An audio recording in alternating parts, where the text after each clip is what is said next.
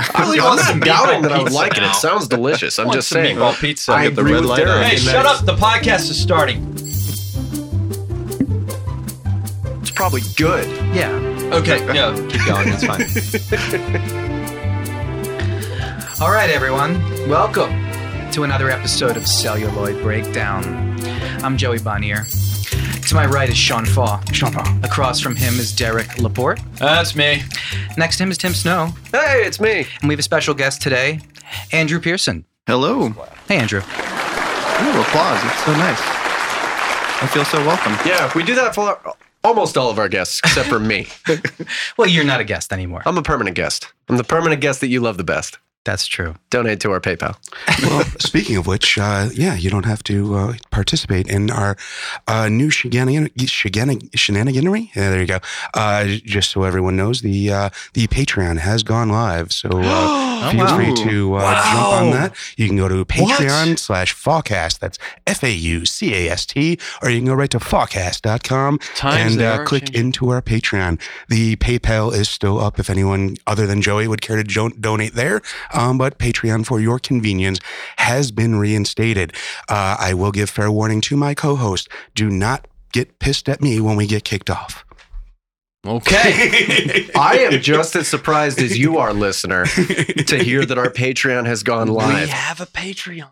Keep us afloat. Yeah, please. Yeah, that'd be nice. Yeah. Be nice. Yeah, Mom. Yeah. Stuff don't make itself. Yeah. I hope my mother doesn't listen to this. No. Yeah, I hope my mom doesn't listen. She probably does, though. We watched a movie today, though. We did. We watched a film. We watched. What did we watch, Tim? We watched a film called La Notte. We did. By Michelangelo Antonioni. Yes. It was a pick from our guest, Andrew Pearson. Mm-hmm. 1961. Quite good. What was that? Toothy. Toothy. One of my favorite James Coburn James is lines. a button. I James fucking is a love button. it. Nothing but surprises for me this episode. Nice. This is great. All right, I'll take it. Nice. I don't know why you said toothy there. You just throwing it in? Yeah. You know. Okay. What does that even mean? He was actually talking about his dad's grin. Yeah, he it was amazing. It was, That seems on point. yeah. Excellent. So, let's dive to the big picture. So we get a little bit of the plot here, the story. What was the movie about? Yeah. Yeah, Tim. So I'm going to go to you because you're our Oh, resident Timmer. big picture guy. All right. So, being the big picture guy, this picture Big. was big. No, it was this movie was you know what? That's going to be my first impression. Honestly, it actually was big because it was 185. Yeah, well- so that was, Also, yes, it was big. That's what I said, Sean. I know lots about cinematography. That's why I'm the big picture guy. No, but this. So the film is called La Notte, and it takes place over a night. at night. Exactly. And so we open on El Niño is Spanish for child. The Nino. Yeah, we know. the Niño. Jesus Christ. For the boy, actually. Man, I missed that one completely. Fucking Donate to our Patreon. Chris so I can Farley learn is about it. rolling in his grave. Yeah. Garcon? Yeah, thank you. But the Gosh, movie. Simon's boy. Shut the fuck up. The film opens on a man and a wife going to visit a sick friend in the hospital. And during the time that they're there, the man has an altercation with a young woman who seems to be of unsound mind. Fair assessment. In the hospital, yes. And they leave the hospital. There's a little Goldblum. yes. Correct. Correct. So they leave We're in the the hospital, yes. Shut the fuck up. So they leave the hospital, and we see them kind of go their own separate ways after a book meeting, a book signing, like a social event that they go to in the husband's honor because he's a writer of some renown. And then after that, we follow them separately as they kind of like wander through the world alone. And then we go to a dinner party scene. And this whole film is just kind of an examination of these two people and the world in which they live. Or at least that's what I got. And that has been the big picture. Donate to the Patreon. Okay. Interesting that you would end with donate to Patreon. But okay. Always going to be subliminal after everything he says. Now that we got one, we got to do it. The whole episode. So Sean, where did he leave anything out there in the ending? What do you think, Andrew? Did I leave anything out? Yeah, let's go to Andrew. Yeah, let's not go to Sean. I think that was a great summation of all the things that are going on in the movie. I think if we want to maybe look at a larger picture contextually speaking, and I know we're going to get more into historical context later on in the podcast, but looking at an examination of the lack or the inability of humans to connect to each other in a struggle against modern culture and modern development. And I think these two characters throughout the night, as you mentioned, they do end up often going their separate ways. That we spend time with Marcello Mastroianni's character and Jean Moreau's character doing kind of their own things in similar environments or different areas throughout the city. Mm-hmm. They end up kind of connecting, reconnecting, disconnecting, but ultimately end up unable to connect with each other as sort of a larger picture or metaphor, maybe a bit too much of a word for that, but the ability to, or the inability, excuse me, to connect on a human level, person to person. Jesus, man, you almost make it sound like a good fucking movie. It's a great movie. It is a great movie. It is a fantastic so movie. we're going to get into that later, So- definitely, because some people I don't think like we're gonna, it, I think we're clearly. going to get into that now. Oh, okay. You want to? Yeah. Right, Joey? Sure. You want? Tim's pushing Would you the say that it's transition. time? it is. Well, as long as we can go our first impressions. Tim, you seem eager, Yeah. so I'm going to go to you. What's your first impression of this movie? Oh. I didn't Donate to the Patreon. Here's the first impression. You didn't see that coming.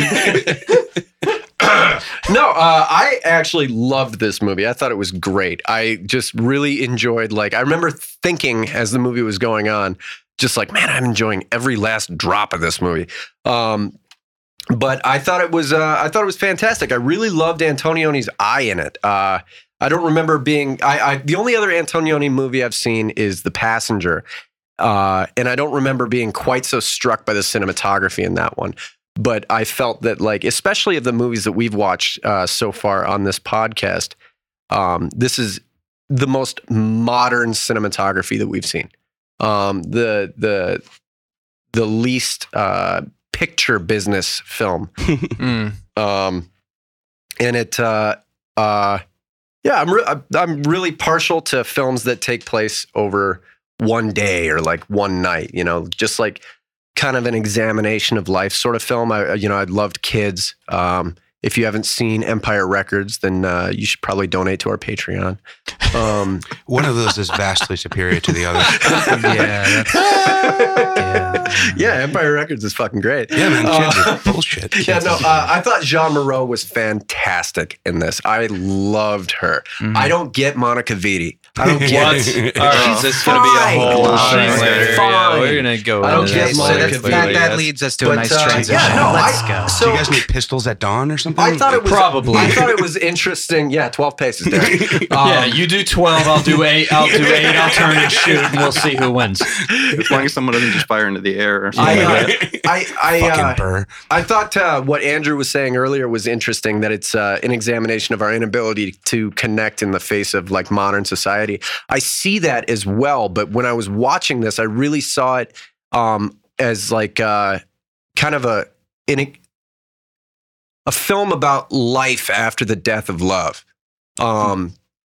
And just really enjoyed that. I love movies that just examine who we are and why we are with, you know, only questions and no answers, really. But I thought it was good. Thought it was pretty good. Donate to the Patreon. Over. Joey? So Derek, let's go to you. What did you think of this movie? I've seen this, maybe this only my second time seeing this. I think it is.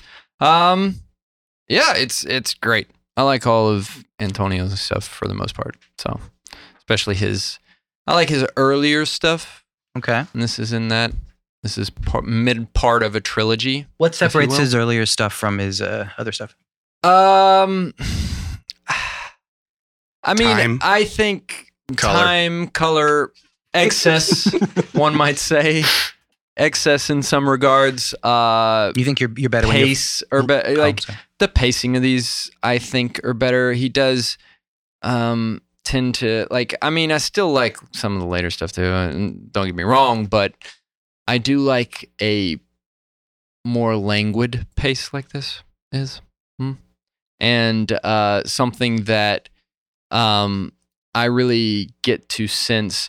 I mean, obviously, we're going to talk about architecture with this because that's a whole thing with this. But I sense with all of his earlier films, almost a resolution of the image throughout time, and with his later stuff, I don't feel that time pressure as much.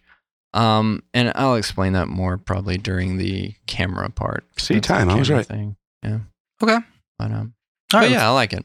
Cool. Let's move to Andrew. Obviously, you picked this movie. Yeah, I did. It is. It's a movie that's been on my mind again for a while over the last couple of weeks or so. Just kind of re-examining stuff, looking kind of just a sort of self-programming of a festival of things that I would want to screen if I ever to program a festival. And this just kind of popped into my head and started revisiting it, and then was invited here to the podcast. And I was like, hey, here's a great opportunity to revisit this film with some people that have seen it, some that haven't, and just to kind of see how it translates to more people than just those that exist in my own brain. When was the last time you watched it? The last time I think I watched this film was maybe about 1.5 years ago. And how many times have you seen it? Probably this is, I think, time number 4. Okay. So, I mean, our listeners probably have no frame of reference here, but as far as I'm concerned, you're like the only person I know that sees more movies than either me or Derek combined. Would that be a fair statement? There's definitely some possibility in that. I don't know. I also have had a lot of free time on my hands lately, so there are those days where I've all of a sudden looked at my letterbox and been like, oh, I've watched 6 movies today. Granted, most of those days are like, oh, they put the first 3 Fast and Furious films on Netflix. I should watch those for no reason whatsoever. Yeah, they have all 3 of them? Yeah. Well, there's like 8 of them. Well, there goes this weekend. they have the 3 on there that are actually about cars. Yeah. Yeah. Well, the new one's about Superman, so that's going to be sweet. Yeah. Well, there's one good one that's about Tyrese. Isn't that the new one? No, that's 2. Yes. We hungry. So what did you think of what is your impression of your latest screening of this then? It's one of those things that it always seems to just sit with me so well. I really enjoy the film. I never really feel like it drags much, which is often a thing that most people that aren't very big on Antonio often tend to complain about the pacing. It is very much in the vein of slow cinema. I know that's more of a modern term these days for a lot of things coming out, particularly from not in the US. But it's always feels motivated. Everything feels like it's there for a reason, even if it might be something that you think is a mistake. It generally is intentional from Antonioni and usually his cinematographer. But I think one of the things that I've been growing on in the film as I've sort of started to learn Italian is just kind of looking at the way the language is used and the different intonations and where they have words that may have more than one meaning and the way that they're translating it in the subtitles versus other subtext that you may get more so from going into knowing the actual language is something I want to talk about a little bit later as we get into some of that stuff. Let me ask you quickly about that then, because I haven't seen it before.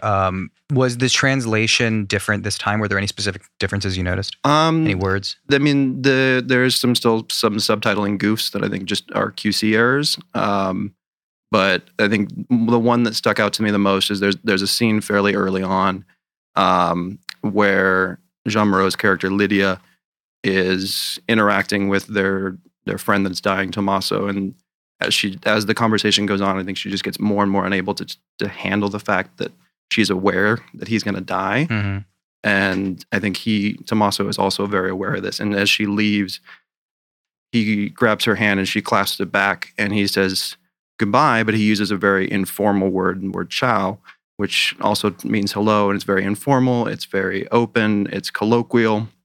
And she responds back by saying arrivederci, which is goodbye. And her tone is very final and formal. And I think they both know what they're saying, but are not willing to acknowledge it directly. Yeah, and that's so something that definitely won't come across in the just subtitles. Yeah, what I remember from the subtitles in that scene is that she says specifically that she'll see him tomorrow. And I kind of read a similar thing in that, like, she obviously really does not want to confront the fact that this is clearly the last time that she's going to see him. That's interesting. Yeah, the actual Italian is way better because it does give you that contrast between the two. You see you later and goodbye. Yeah. Very different. Wow, that's cool. Sean, I'm gonna go to you because let's shake it up a little bit. I watched a different fucking movie because I did not see a goddamn thing happen in this fucking thing. This is the bane of everything in my filmmaking world. I had the exact same feeling I had watching Lost in Translation, which also a lovely movie. Yeah, I despise that movie as well. I bunch of rich people fucking around on each other, and I just don't give a fuck. You appreciate it on a technical level, right? Oh, the cinematography was beautiful. All of the reflections and whatnot. Some of the lighting choices were a little questionable, but we'll get to that. But yeah, it looked good. It was just fucking boring as shit. I mean, we just watch people drive in a car and say nothing for fucking ever, man. Like that would just feel like so much of the movie. The problem with making a movie is something always has to happen. Yeah. Like nothing never happens in a movie, unfortunately. I would love for nothing to ever actually happen in a movie. I remember watching a movie like that in film school. I think it was called Brick Wall. It was like an hour of just as soon as you film something, though, like maybe that whole observer the skyscraper thing. Yeah, but then something still cat, the time passage still occurs, so still something is happening. It's that kind of thing like that. You are looking at someone's point of view, right? Depending on how you define objective versus subjective, but it's also think of nothing.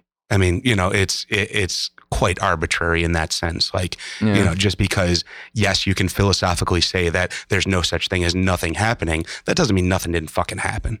Well, stuff happened in this. There was a plot. Some things happened. Some things occurred. Donate to our Patreon. Yeah. Well, okay. Let me give you my quick review. I think because I think I'm kind of in the middle of Sean and the consensus opinion here. Diplomatic of you.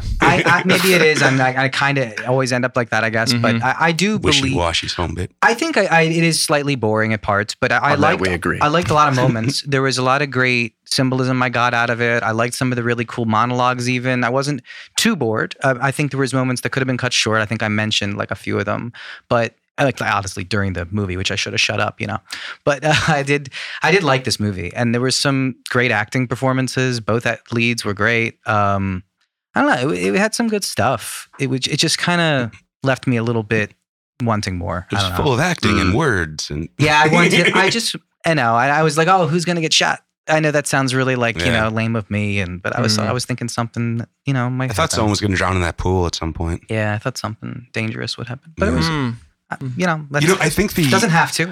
Well, I think the scene with the crazy lady in the hospital is what kind of sets up that like expectation of something going to happen, which is like we have the off-screen death. Yeah, I know. What gives us that expectation? I mean, what in life gives us that expectation in general? That something's going to happen? Yeah. Just waking up, essentially. But I mean, like, as far as film structure is concerned, like, you go to a movie to see something happen. Well, so, like, when you get into this, like, this world that you're introduced to, it is kind of boring and mundane. And then all of a sudden, wait a minute, there's some creepy chick that pulls him into a room, kind of wants to fuck him, but something weird happens. Then all of a sudden, she gets slapped around. That's fucking weird. Okay, now we've set up something. Now we're going to go to just, like, two people having a weird relationship and fucking boring nothingness for, like, 2 more hours. Well, what does it set up, though? It sets up the fact that that's life. It's long and inherently boring. This isn't a movie That's why I go to the movies, is to fucking get away from that. If I wanted to sit through long, boring shit, I would sit at home and sit through my long, boring shit. Escapism is basically your idea of a film. More dinosaurs is what you're saying. Fuck yeah, give me Chris Pratt. Okay. All right. Well, it's an opinion. I mean, it's perfectly allowed. And it's called Fawcast, goddammit. Yeah. Fair point. No, and I understand, Sean. I mean, you got to be entertained on some level, and if it's not entertaining you, it's not doing its job. I get you.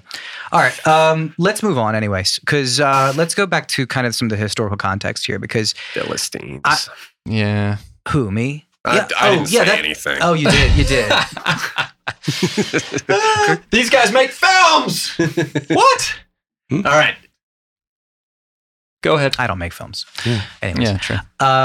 So let's talk about the historical context. It was it's an interesting moment. I think it's it's Italy, 1961, post World War II, and they're just kind of getting Marshall Plan, Industrial Revolution, kind of their economy's starting to get back online. Here's my question. Go ahead. Are they further from World War II than we are right now from 9/11? Anybody do that math? Yes. No, we're further. 61. We're further from 9/11 than they are from 45 to 61, and then 2001 to 19. Yeah, we're a lot further. I just like that comparison because it's our frame of reference for our generation. Yeah. I mean, that's true. Yeah. It's a good point. Well, we're further now from Back to the Future than Back to the Future was 1955. Well, we're so used to watching films that are absolutely in a world that is formed by what happened in the 40s, formed by World War II, and everything's a reaction to that. Mm-hmm. I didn't see that in this so much. No, I saw a real timelessness in this, really. Really? Okay. Yeah. Okay. I don't know, but maybe I guess that's true in terms of the story, but maybe I'm just looking in terms of the style and the and just literally the architecture, even the cars. Oh yeah, with that kind of stuff. The even just the relationships, are very 60s, that were early 60s. I don't know. It was very. Can you expound upon that a little bit? Yeah, it was like the marriage was kind of we're flirting with other people, but we're not quite divorcing, you know what I mean? How is that early 60s? Well, it's right before the sexual revolution, I believe, in 1967, 6, 7, 8, 9. Yeah, the weird thing is because I mean, this is what, 61, so it's a year after La Dolce Vita, which is Marcello doing essentially kind of a similar thing in which he's married and he's still around and going around and doing all that stuff. So I don't know if I get that a lot in this, like that kind of play, like marriage is kind of not a big thing anymore. I don't know. I think it's part of that is also too what you're dealing with the upper class. And I think there is a sense of privilege that kind of comes with that, and that ability to sort of be flirtatious, whether it has consequences real or not. Yeah. And I think that's definitely a part of it. But that's also, I think, also coming off of this economic momentum that is being pumped into Europe through, as Joey mentioned, the Marshall Plan and other things. And Milan, where the film is set, was one of those cities majorly impacted and pushed for in that. And kind of going through that, the opening shots of the movie are very much dominated by this skyscraper, which is the only skyscraper in Milan at the time. It was built 2 years before they started the movie. So that skyscraper was erected in 1958. Mm-hmm. So that sort of view of the city is something that's unique to that time period. It's almost impossible. It never really existed before that. And that sort of view opening up through that was something, a perspective that nobody had really seen before of their own city, specific reference to Milan. And also looking through the architecture that's present in the film, other than some of the buildings that look a little bit more bombed out and ruined, there's hardly anything in that film that was actually built prior to World War II. Mm.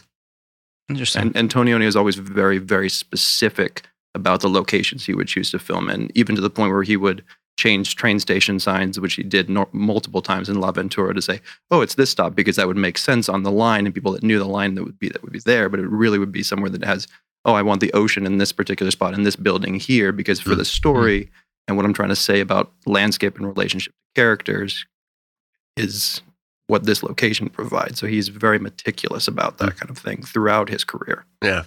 I love that opening shot of the city. They're just lowering the camera down so slowly that it seems almost as though the building's rising up around the city.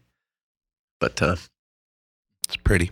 Yeah, it's pretty. Party. It'll look pretty good. Donate to the Patreon. Donate to the... And it's also like you see so much of that recent wealth coming through with the scenes of traffic jams and traffic wardens guarding through, and the noise, this sort of cacophony of the city that is always there, from traffic to people shooting rockets off to airplanes overhead to that helicopter that flies through the hospital scene that like dips barely into frame and then kind of just goes away, but is there just with this interrupting presence of sound that is just something that is not used to, people that were used to rural life or even to a smaller urban life. I also kind of saw this dichotomy when he was offered the job. He was like offered, should I be, this creative writer, or should I join the, the mass corporation and just sell out and make my money? And the guy was making a very compelling argument. He was saying like everyone wants money. Yeah, just drawing zeros on a paper absentmindedly. He's just like, how much do you make? Just tell me. It's fine. It's true. And don't you want to get away from your wife's money? Here, I'm going to keep drawing zeros until you say yes. Mm-hmm. I don't know. Do you guys have anything else as far as Antonioni's place in history here? Because I don't know much about Antonioni as far as his place as a director. Because this is one of his first films, I assume. Was this like a big breakout role of his? This is second big film, like, because La Ventura came before this, and that was his big, like, arrival film. Hailed as a change of the cinematic language.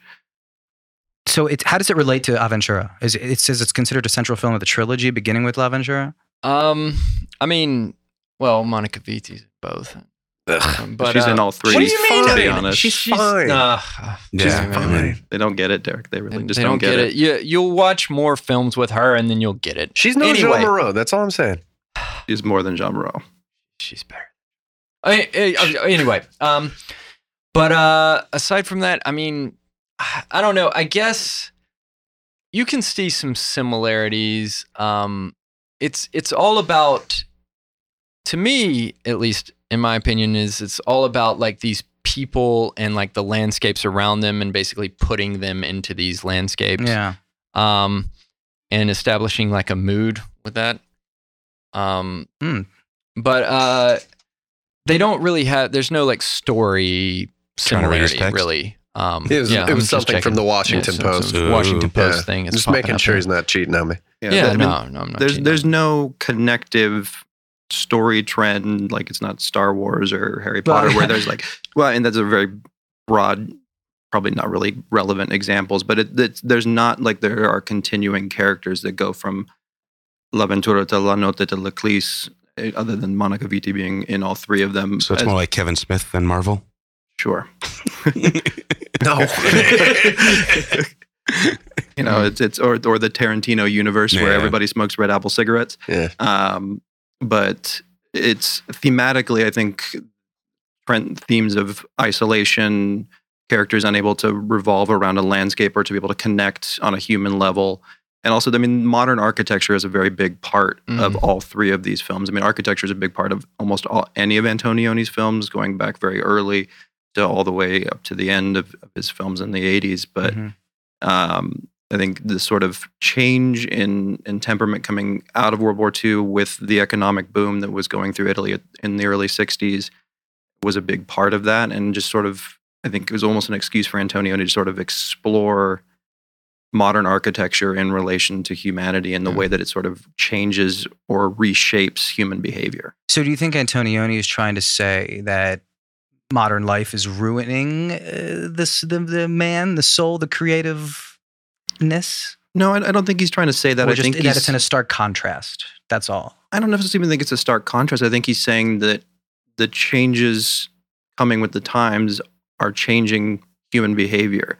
And we need to find a way to, we being the humanity in general, but also the characters in his films, need to find a way to deal with that, to sort of recover their humanity in a loose sense, but also just to be able to kind of continue their existence, whether that means just simply accepting it and moving on, or fighting against it and trying to change it back. You find this sort of conflicting bit of these sort of urban spaces versus places that are free of urbanity, that have nature or trees or the ocean is a popular one throughout a couple of his other films.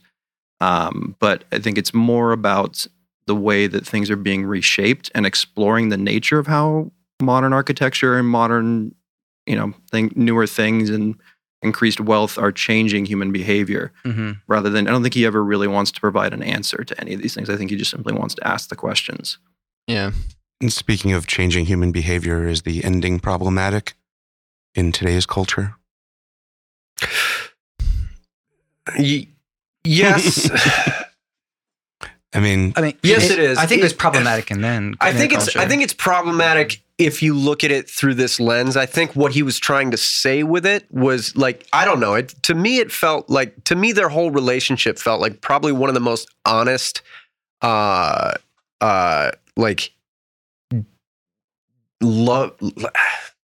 I don't know what the word I'm looking for here is, but like what I'm coming up with is like love deaths. You know what I mean? Like that Yeah, the death of love is the being of two people in a monument that they built together that neither of them care about anymore, but don't know how to leave. Right. You know, that's a really tough space to be in, and I feel like he really captured that really beautifully in this film. Though, in a modern context, the ending was a little rapey. Donate to the Patreon. I think it's intentionally meant to be uncomfortable. Yes, and and I think Antonioni kind of lets you sort of get away with it in a sense by that sort of getting wider and wider, and eventually just sort of dollying off of that into this sort of manufactured landscape. Yes, it's a green space, but it's a golf course. It's designed. It's designed for enjoyment, for pleasure, not for any sort of natural means. Therefore, to serve human beings. Right. And I think it is meant to feel violating in a sense, and that all that these people are left with, or at least that Marcello Mastroianni's character of Giovanni feels that he's left with, is this animal instinct to just force human connection physically, and just having no other answer because he can't even recognize his own creative work or his own creative self anymore. After she reads him this letter that he wrote to her, and he's just like, "Oh, well, who wrote that?" And she's like, "You did." He's just can't respond to that anymore. I definitely felt that. I felt like men were reverting to their lizard brains, and the women were becoming more creative and doing their thing. I kind of felt that a lot. Like they were making that point. There was a lot of obviously cages, constantly all over the place, which was gorgeous. The way he kind of fit in just like different screens and filters and cages and men behind cages. It was pretty cool. And you definitely got the feeling that this is an animal that can't control themselves. Yeah, I did think the girl's poem, or whatever you want to call it, on the reel was one of the stronger parts of the movie. As far as like that, I despise poetry in general, but that moment was actually pretty, pretty well done. I agree. No, and I wanted to say that it was such a great callback to literally the opening shot of going down the elevator, of the dissonance of the music, this creepy sound that she couldn't quite describe, but it was so unpleasant to her. And it was that, that moment in her her poem when she was playing the recording. And it was great because it was a callback to that moment, because we all felt that as we were going through this modern world, hearing this dissonant sound. I thought that was awesome. So that was definitely an important moment. So let's continue with those different characters, because I really loved. I thought, okay, so I don't want to just start with her because Vidi was the straw that stirs the drink here. But was she kinda? Yeah, I mean, absolutely. All right, fine. Vidi was maybe the straw that stirred the drink, but Jean Moreau was the drink. Okay, let's not break it down to that. Let's talk about character. Character-wise, no, I'm gonna die on this hill. How her entrance and her exit are like super dynamic. Her entrance and her exit are like super dynamic. For sure. Nobody can deny that, right? They're fantastic. Okay. Yeah, it's well done. It's well done. It's well done. And exits. The exit most of all.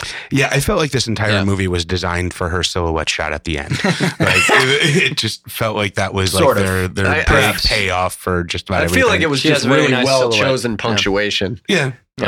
And this is discussing Monica Vitti's character. It's just for those of you at home. We need to keep him.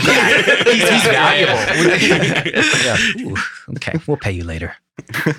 Anyways, only if people donate to the page. We'll pay you through proceeds. First, we're gonna buy Sean some books. Poetry specifically, right? Mm-hmm. So, Andrew, let's go to you for a second about characters. Like, what did you think of the main two characters, our man and wife here? Giovanni and Lydia. I bought very much the presence that both Marcello Mastroianni and Jean Moreau brought to those characters. I think they were very believable in a couple that was once very much in love with each other and very much enjoying each other's company, and all the other things that kind of go with that level of relationship. And seeing them at the kind of tethered ends of this relationship, I felt that was very believable.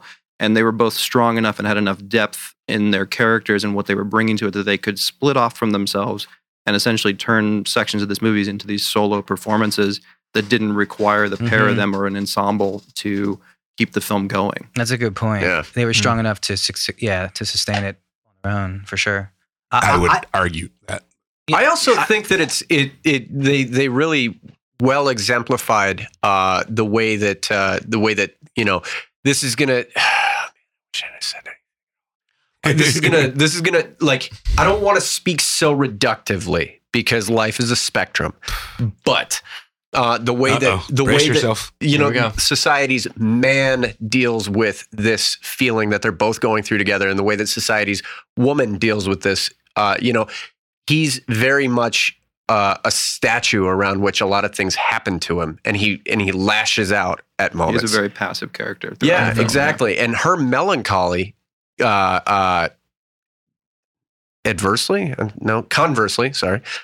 conversely, her melancholy is just electric in this, and I just loved that. I thought, you know, that was so alive to me in her performance.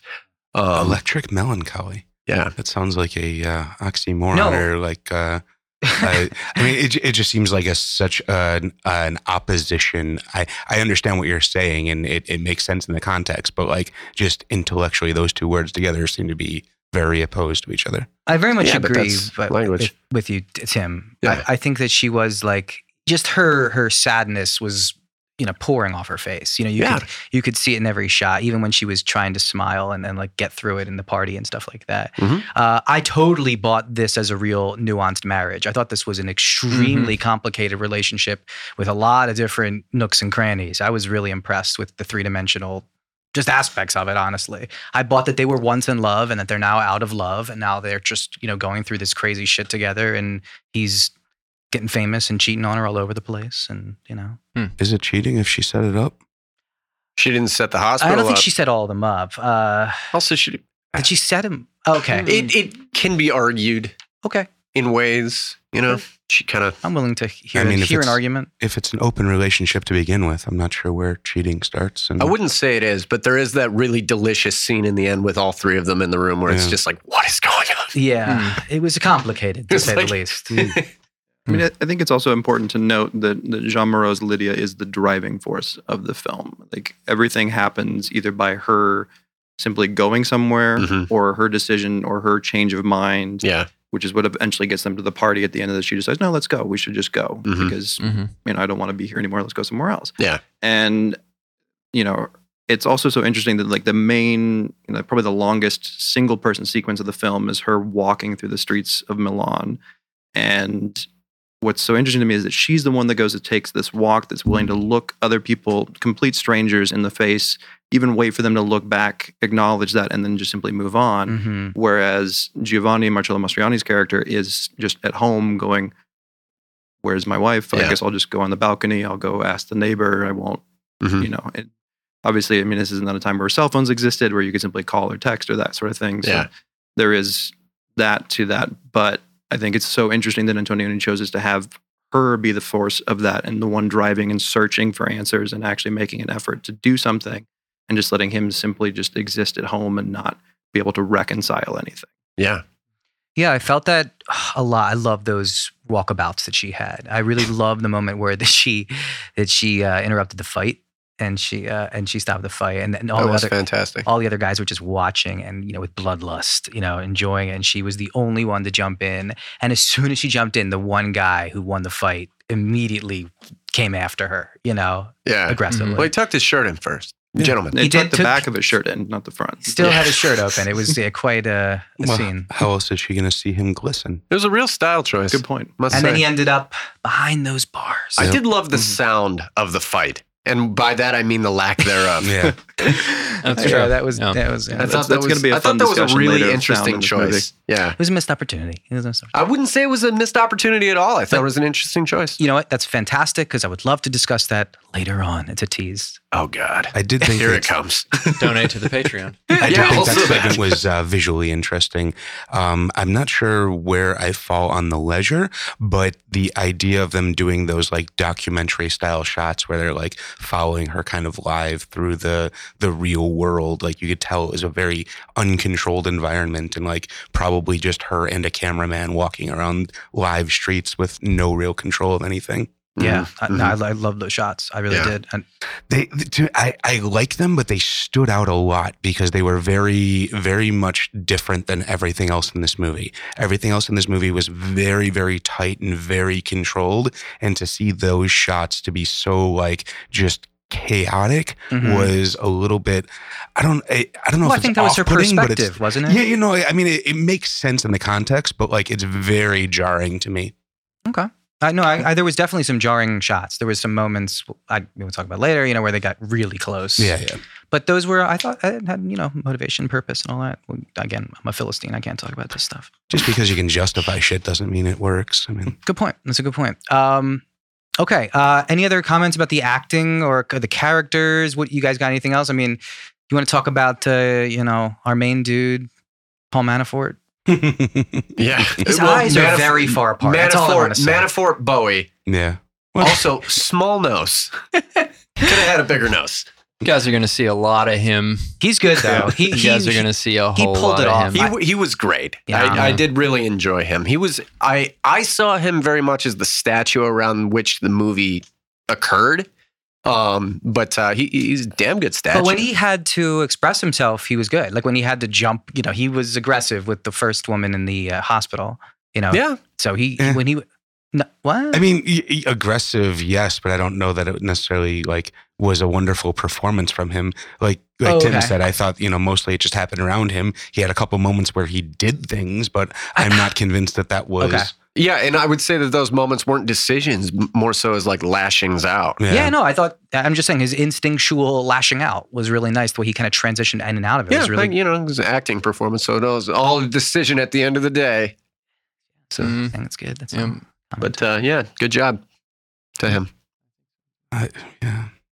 All right. Way to act. Don't do it. Yeah. Sean, let's get your game ready because I want to play a game soon. So we're just getting it ready? No, play your fucking game. You fucking tease. Hello! Are you all ready to guess the gross?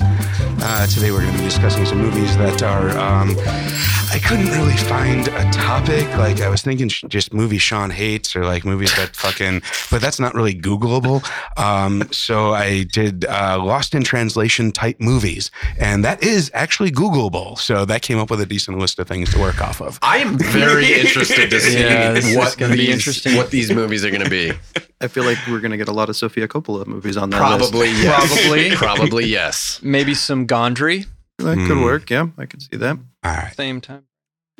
So, gentlemen, everyone wants to be found.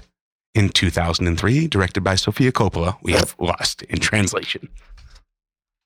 Oh, it's very much like Lost in Translation, which is why it comes up on that Google list.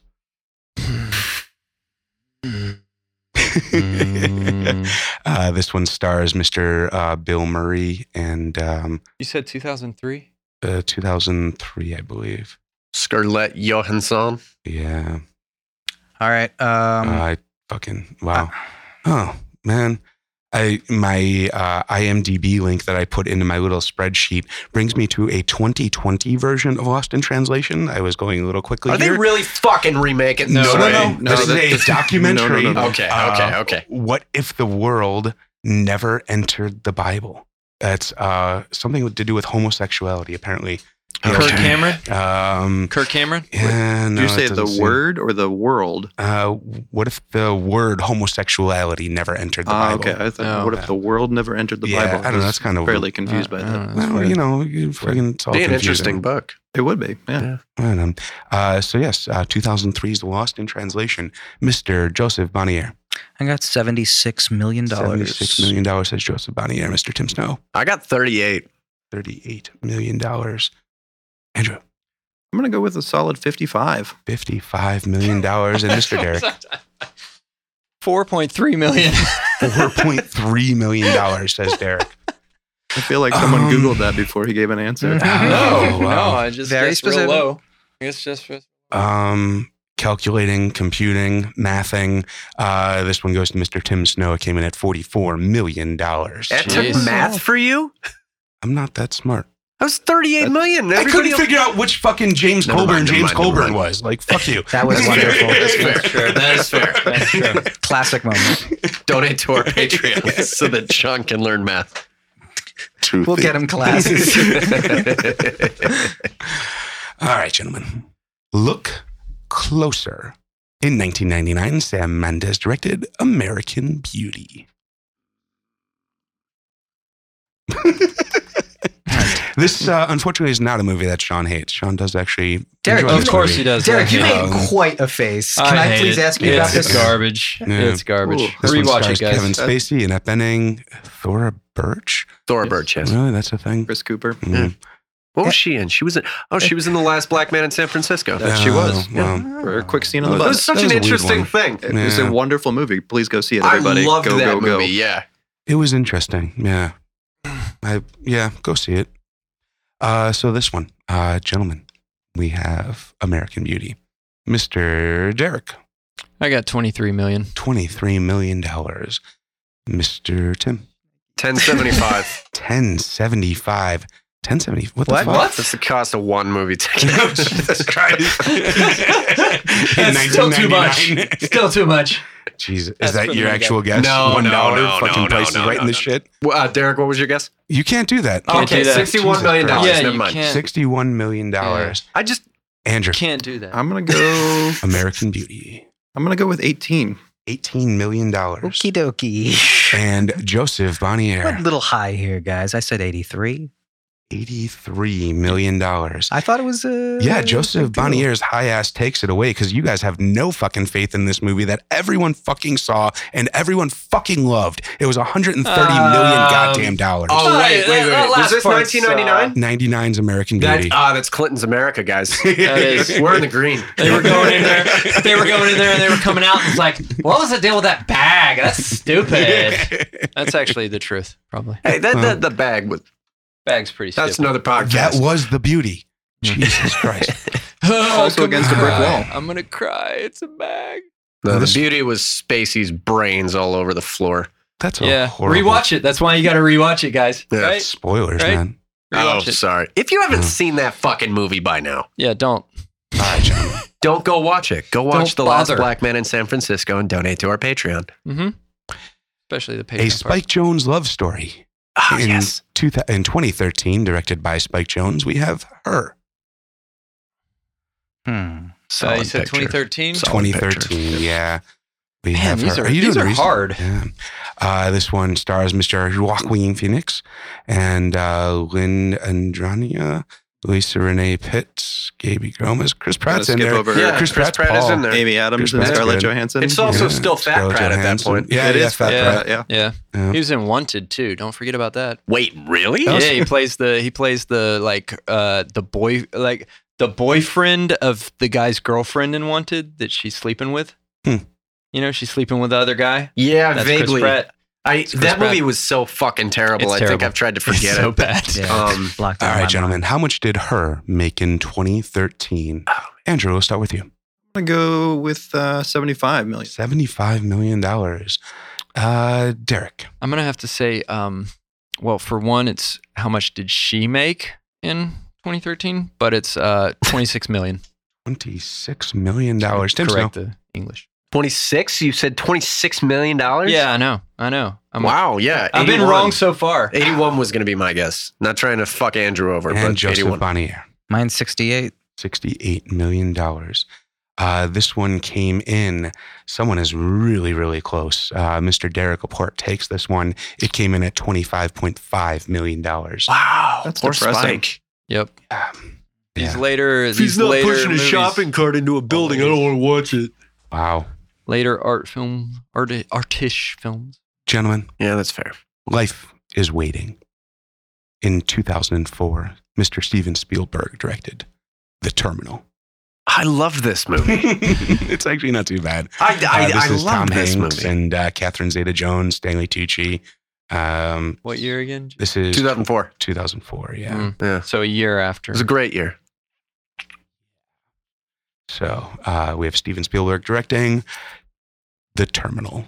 Joseph Bonnier, I'm going to say 62. $62 million, says Joseph. I don't know what the hell I'm doing with this one. Tim, $32 million. $32 million. Andrew, I'm gonna go with 115. 115. Fuck. Wow. I mean, we got the Tom Hungry. Hanks, we got the Steven Spielberg. Yeah, You know, yeah. We're all they're fighting in the bankable middle names. now. You do. And yeah. I was torn. You may be right. Economy wise, also a safe bet. Yeah. Derek. I put 56 million. So $56 million. we're all like fighting. That one is going to go to Mr. Joseph Bonnier. The total came in at $77.8 million. Wow. That's a fair chunk of change. That is It a is. good change. Especially bad for movie. Yeah. For Yeah, it's a not a bad film, movie. for a It's- film, it was it's a a- great movie. I okay. just don't understand the box office appeal to it. Yeah, it's a Sunday hangover movie. Like, It was. I think it was really, a it's an letdown for- afternooner Yeah, for yeah. sure. Yeah. Yeah. all right, gentlemen. What? No, I'm laughing at myself. Family isn't a word, it's a sentence. In 2001, Mr. Wes Anderson directed The Royal Tenenbaums. Great movie. That's a real piece of shit of a log line, though. Yeah. I fucking despise this movie. It doesn't I fucking make any despise sense. Wes Anderson. I love so- this movie. I do too. love this movie. I love this movie too. Yeah, you guys are fucked in the head. 2001, That's you true. said?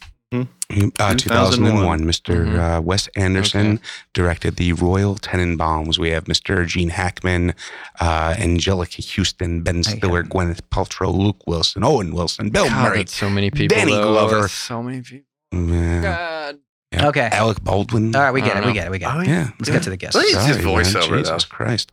Joey, since you're in such a fucking hurry, what did you guess? $47 million. $47 million. It's an art house. I got 27 million. $27 million. Both went with sevens. Andrew, Lucky I number was 7. going to go with 25. $25 million. And Tim Snow, I was going to rock in at 33. $33 million.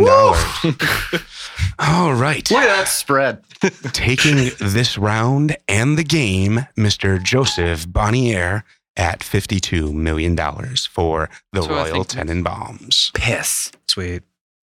Excellent soundtrack. So the soundtrack to the Royal Tenenbaums was originally supposed to be all Elliott Smith, but he was too fucked up on dope and he just couldn't get it in. So they ended up repurposing a lot of like Charlie Brown music for it, and then they just ended up using Needle in the Hay for the Suicide song. Arguably the most iconic Yeah. link in that movie. In some ways, R.I.P. less is Elliott more. Smith. Amen to that. Yeah. I think that scene is insane. There's but nothing that says this is just a podcast of like white dudes in their 30s than how much we all love it. Yeah, do you guys want to go to Silver Lake after this? Maybe get some coffee? Totally, Oh, man. Christ. I hate Wes Anderson so goddamn much. We're Speaking of talking about Elliott Smith, Dude, dude. yeah. goddamn yeah. thing. Have some respect. It's all the same shit. Hipster bullshit. well, yeah. There's going to be a really angry text before calling recording after this, so tune in. dude, Totally. Anywho, things that make Tim angry. Let's continue this trend because I'm about to do Glissando Corner. Yay. Yay. I'm going to go get a drink. Just keep going. Yeah, this is what happens. They disrespect me and leave the table when I want to talk about sound. It's okay. I'm cool with it. No one cares about sound. Yeah, I understand. So anyway, I thought the sound was pretty good. It was actually had a lot of amazing things in the sound design. It was pretty modern in That many ways. champagne cork was awesome. The effects had some weird shit going on, gotta be honest. But the music was interesting because Nice try. there was no... Tried really hard. He's trying to do Foley. It's not Yeah, working. it's okay. I'm not great at Foley. I appreciated the effort. It was good. There we go. Thank you, Derek. Thank you, Derek. Can we make that a button so it's easier? If it's going to be Foley, it's got to be fucking live. All right, talk about the hearing, Joey. Talk about how it sounded. Well, so speaking of the Foley and the effects, the helicopter was really good. It was a nice, simple effect. It symbolized kind of modernity coming over them in this beautiful kind of shot, and we kind of got the edge of the helicopter. I love that. I think that there was a lot of great moments with the rocket sounds where we just had simple shots of her looking up and all over the place when she hears the rockets. And Sean clearly thought they were F-15s or something going on. What did you think? I thought they were jets of some kind. Yeah, it's fine. I think jets and rockets are close enough. Did they I have don't- jets back then? Just got rocket power in them? Yeah. We had them in World War II, kinda. man. Yeah. Really? Fuck out of here. No way. I thought everything was Yeah, no. Red Baron. tune into the TBC when I stopped yelling at Sean about how great Elliott Smith is. We're going to talk about jets. Hey, when jets come around? Something that did bother me along the lines of effects was the Foley. The footsteps were not good. The Clydesdale and the fucking high heels. footsteps were a little bit off sync. It wasn't horrible. It was just noticeable in some moments. And some of the footsteps didn't change with the surfaces. So when a character would walk off a marble surface, it didn't quite change as well as it should. But again, I'm going to be forgiving of some of this stuff. I understand they're working with tape and only so many sound effects. There were a few things that were kind of off with the Foley. Now, I'm going to pose this question to Derek and to Andrew, because you guys are more familiar with Antonioni's like body of work and his style. Do you think that like those moments where, like, say her footsteps were a little off, or say, especially in the moment when they uncorked that champagne bottle and it was just sort of off, do you think that was intentional? And if so, what do you think he was saying with that? I personally don't think it's intentional. I don't think it's intentional. I think it's characteristic. I think it's characteristic of sound in Italian films of that era, because 99% of the films made in Italy at that time were dubbed entirely. No respect for sound. Even the actors would, Marcello Mastroianni would dub himself. Obviously, it's an Italian double for Jean Moreau, who's not Italian, doesn't speak Italian, or at least maybe didn't speak enough to be. Well, the spaghetti westerns, no one was speaking the same fucking language on set at all. It's also. I mean, if you look back at a lot of Fellini films, a lot of times he was still writing the dialogue as they were filming the scene, so he would just tell them to count. So you can just look and you can just see them going 1, 2, 3, 4, 5, 6, 7, 8, and then they just dub in the dialogue later. So if you really watch the lip sync in a lot of Italian films, you can see that it's kind of all over the map, just simply by the nature of their style of production. I don't necessarily think it was a complete disregard for sound. I think it was more of a speed of production requirement, a limited access to film stock, and just trying to make sure everything happened and going through, and then knowing that they could simply just put it in later with whatever they wanted, or if they found something that didn't work, that was an easy way for them to change it without the cost of having to go fully back into production. This movie's like 2 hours-ish, and he shot under what he says he shot 140,000 feet, which is actually not that much, I don't think, for that length. So I don't have my calculator on hand yet. But I'm pretty sure it's not that much for that. I thought about this a lot when he was doing a lot of these complicated shots and these complicated, amazingly cool blocking, and like getting the actors to be exactly on their marks. I thought about this. I'm like, if I was a sound guy, it's got to be tough to do this without audible cues, and he's got to be talking kind of over whatever sound there is. Certainly a benefit to not rolling sound on exactly. And I can see that was definitely a benefit to doing all this MOS and be like, okay, we can get these amazingly complicated, beautiful shots going on and not have to worry about the dialogue. We can kind of deal with it as an afterthought. And I get it. And that's fine. And I think it especially works for an international audience. But if I was a native Italian speaker, I think it would bug the fuck out of me. Like if this was an American or an English movie done that way, and I could literally see their lips and them counting 1, 2, 3, 4, I'd be fucking pissed. But like, I always kind of long for that experience almost, because like I spend so much time reading the subtitles that I just wonder what it would feel like to have that dissonant sort of effect, and also still be able to understand what they're saying and be completely glued to the image. I mean, I don't think. I mean, again, this is an assumption, but I feel like it's a bit of an educated assumption, but I don't think that would be that bothersome to Italian audiences that were used to seeing that day in and day out. That was the style of the time, right? But it still is. The thing is, you going over to a regular multiplex in Italy, even watching. I had a friend last time I was there that went to go see Jurassic World Fallen Kingdom because it had just come out and he'd really, really wanted to see it. And I was like, you're going to be back home in a week. You could just go see it. He's like, no, I got to see it now. I'm like, well, was it dubbed? Was it? And he's like, yeah, it's all dubbed over. So there is not a love of subtitles in Italy. There are places, if you go to usually to Cinematheques or places that are more about the sort of purist film experiences, they will usually provide films in their original language and subtitle them in Italian. But more often than not, almost everything that comes over from the US, from elsewhere in Europe, from Asia, from Middle East, Africa, etc., it's all going to get dubbed. So that tradition still continues in Italy. Obviously, things have gotten better technology-wise, that there is much more live sound recorded, and the Foley and all the stuff like that have modernized considerably from 1960, 1961. But the tradition of dubbing films and just making sure everyone is hearing in their native language, per se, reading, is still very prevalent throughout Italy. Yeah, I see it a lot because I teach a lot of students from all over the world, and there's definitely a love of dubbing in other countries. My Brazilian students tell me that the guy who plays Schwarzenegger, who dubbed Schwarzenegger, is more famous than Schwarzenegger. Like everyone loves him. He just is a celebrity just for doing his voice. kind of badass in some ways. That's cool. Anyways, He's the Hank Azaria of Brazil. Yeah, Derek? I got actually a ratio for that. So that's a 1 to 13 ratio. Oh, basically, that's actually fairly, which is fairly decent. I mean, that's a little. That's sizable for film. I Yeah, mean, it's true. for a narrative How many film. feet did you say they shot? They shot 140,000 feet. Yeah, 140,000 feet. Yeah. So it comes out to about 26 hours. So for the uninitiated, that's 13 hours of film for every hour that makes it on screen, or 13 minutes of film for every minute that makes it on screen. Yeah. Either way, that is a fairly hefty shooting ratio for a narrative.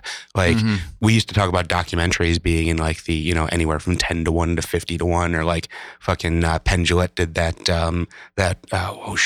what was the name of that one? Tim's Vermeer. There was like 2,000 to 1 because he had like 5 cameras on every brush stroke. So, I mean, just the more footage you have, obviously, the more exponentially daunting it becomes. But yeah, that is, I mean, definitely doesn't seem like a low budget move at 13 to 1. No.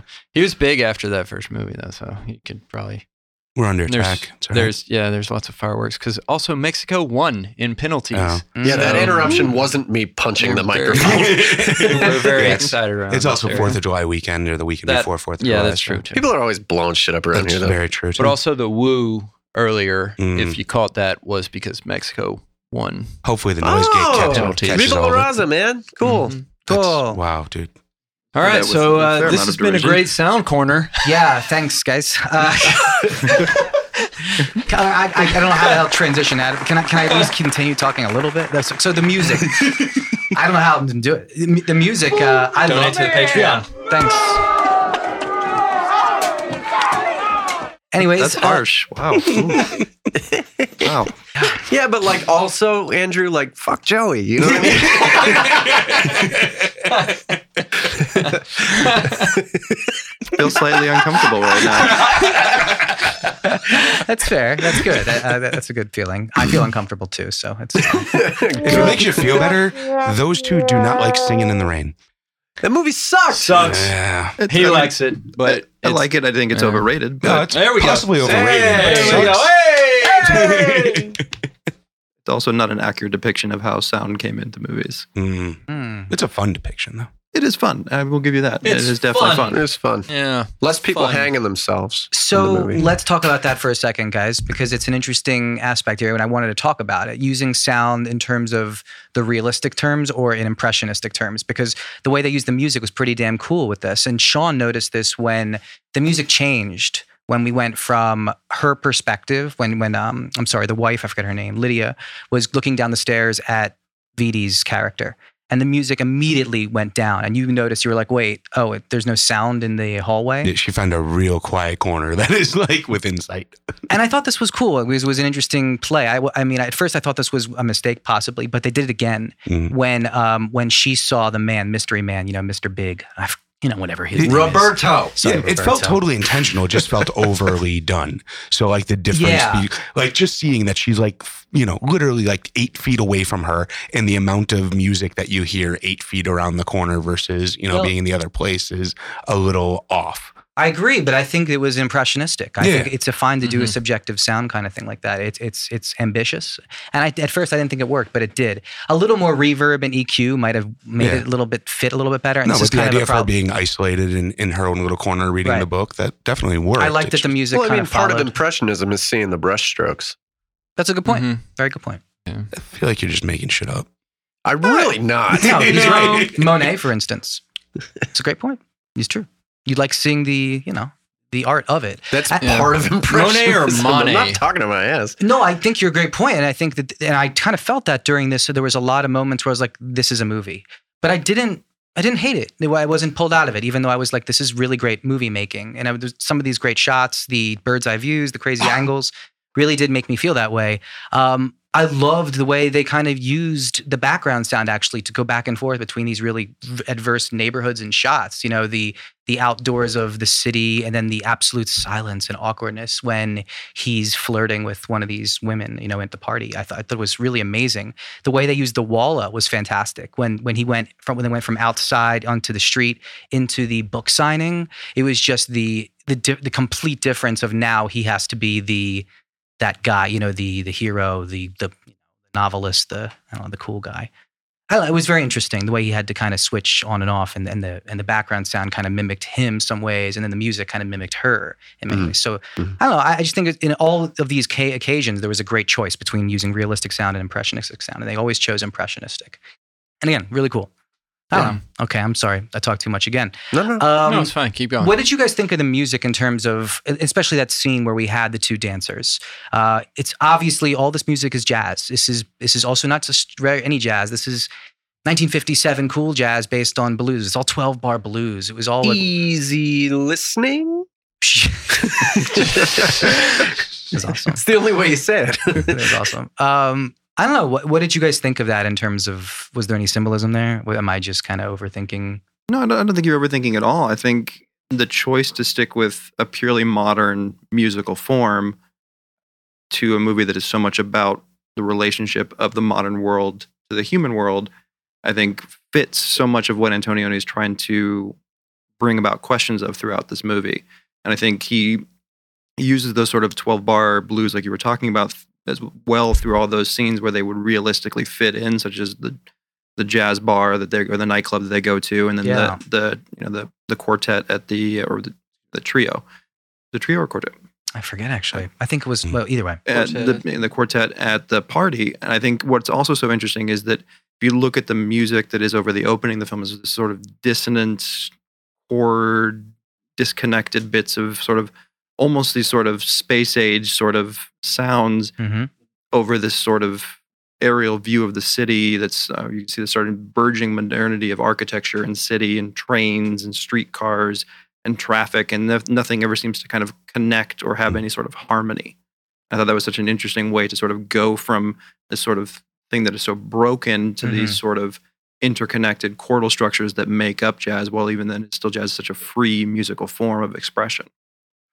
Yeah, it was interesting. Yeah, I agree completely. And I think that maybe he was trying to say, I don't know what he was all trying to say, but all of the moments where we had the smooth jazz and the smooth blues was... Oh, go ahead. Just to me, it felt like I was thinking more just along the lines of the post-war Americanization of everything. For sure. So that's just, gooey peanut butter that we spread over everything, as we left our trail wherever we kind of walk through. And so, that is like our permanent stain on that culture, or, I guess stain has a specific connotation, but you can also stain wood, and that can be a good thing. So fuck you. I think it's very true. Nice save. Especially because those countries, Italy, France, they all had colonies. They all had literally empires. I mean, America did too. But they had, especially in Europe, especially in Africa, Italy had Ethiopia. That was their deal. They owned Ethiopia. And I think that I'm curious, Tim, what you thought of that scene, because there was definitely that racial aspect of the music, when they had the two dancers there. Did you think that, I don't know, was it made me slightly uncomfortable, but because it felt like, white people just watching black people, like a minstrel show type of thing. Well, but what do you think it was trying to say, I guess? So, if you're going to ask me that in this context, then my feeling about it would be much different. I suppose I guess it's because we've watched so many films from eras before this that they're all in this aspect. They're all garbage because it's all this very white perspective, and it's this this understanding of a status quo that they don't expect to change. But in that scene, I mean, honestly, I was just spellbound by the performance. The dance was amazing.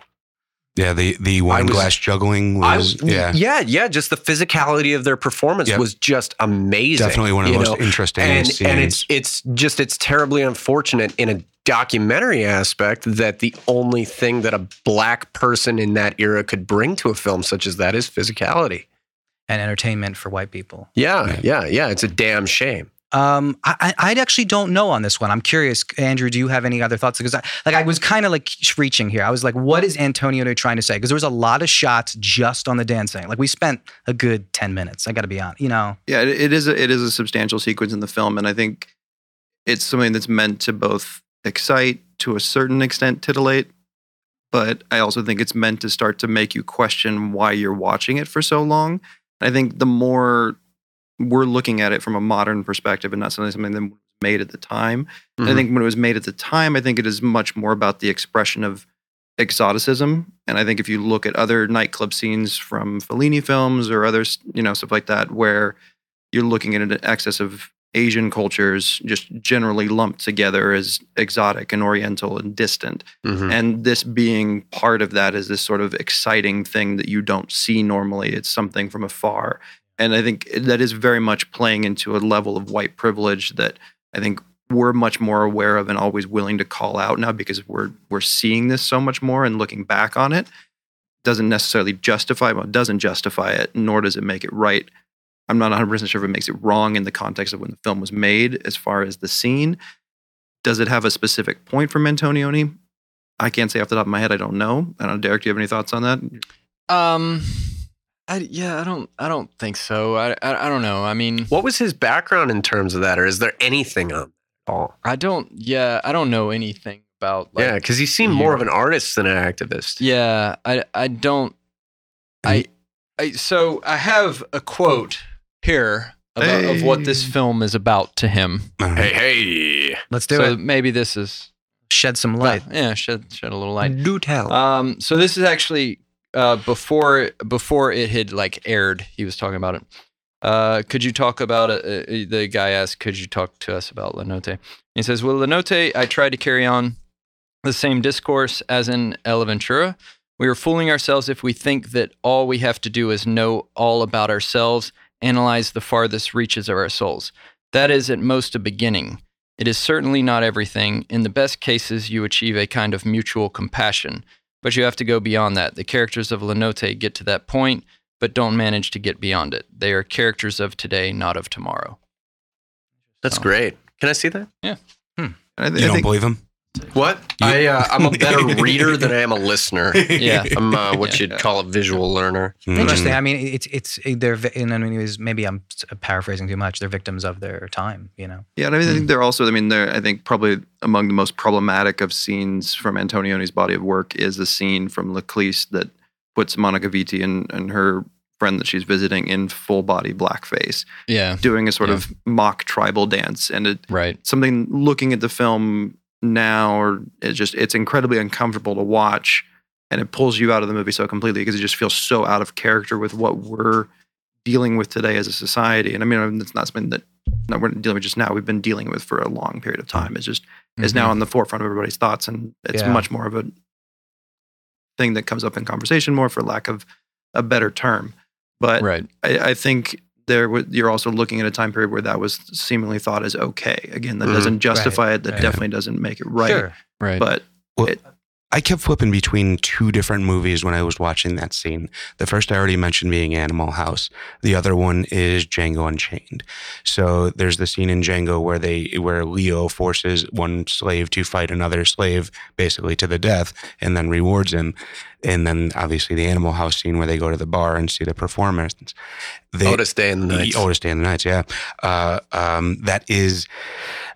both of those movies, I think, showed like very similar scenes, but for very different contexts. And I'm not sure which one this one was. I think that's astute, actually, Sean, because I think they're all kind of tied into, and I'm sorry to boil this down, but like a boys' club mentality of this is how men can take advantage of a situation. And it was a theme throughout, with the horse racing and the fighting and all the different things that men do. I think with the scene in this, though, it's more about him still kind of being attracted by the woman. Sure, main. But I think that's going to a club. That's part of it. It's going to a club in a man's view.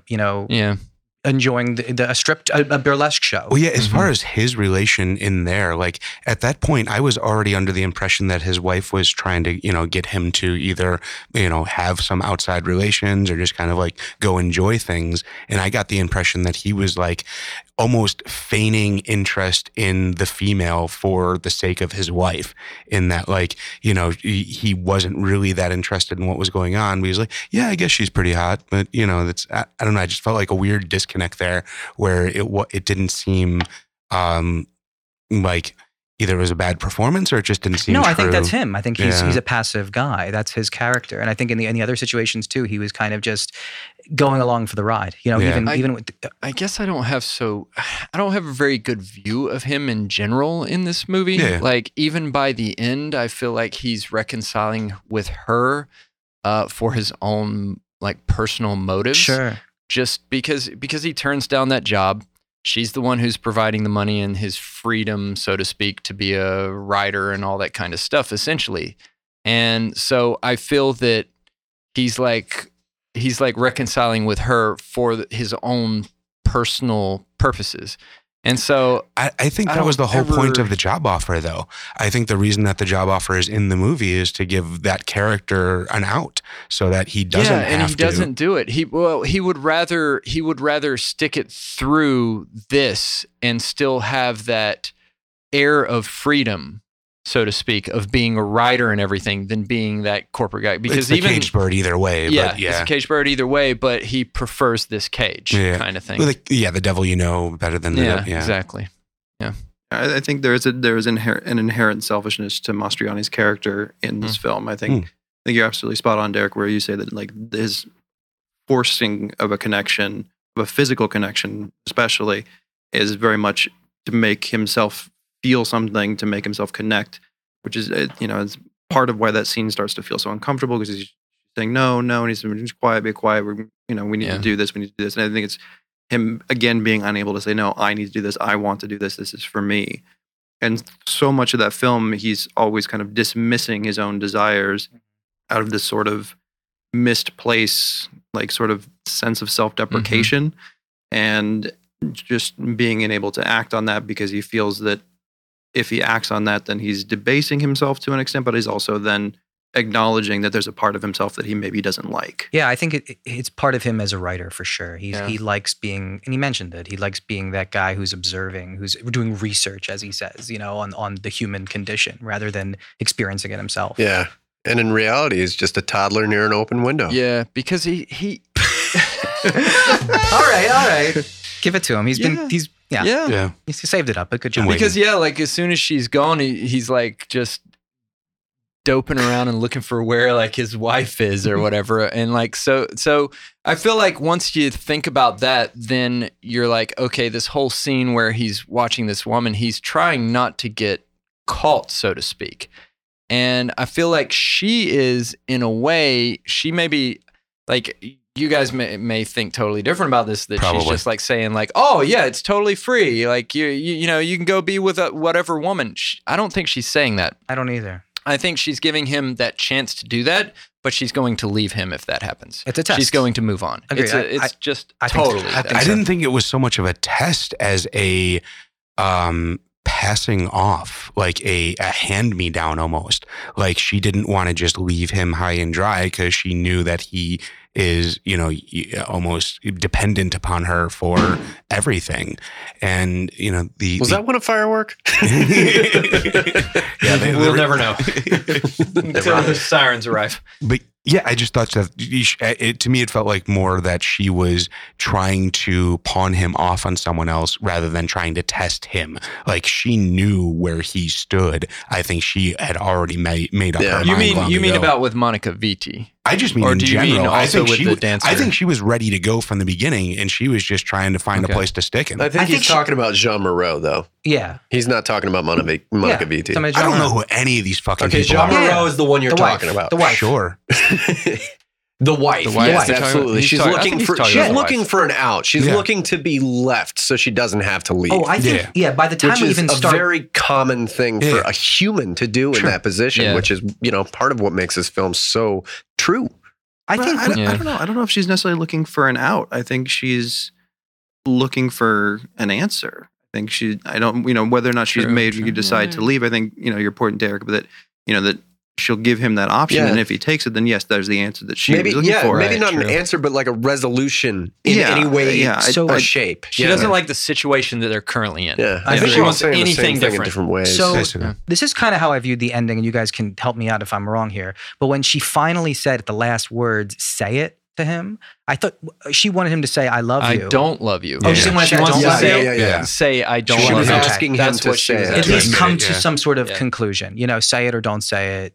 No, I think she Well, she- specifically wanted him to say that he did not love her. Well, that's anymore. clear because she afterwards said, "I don't love you either." But Yeah. I think I don't know. At that moment, I wasn't. Well, you Well, you got to wasn't finish sure. him off.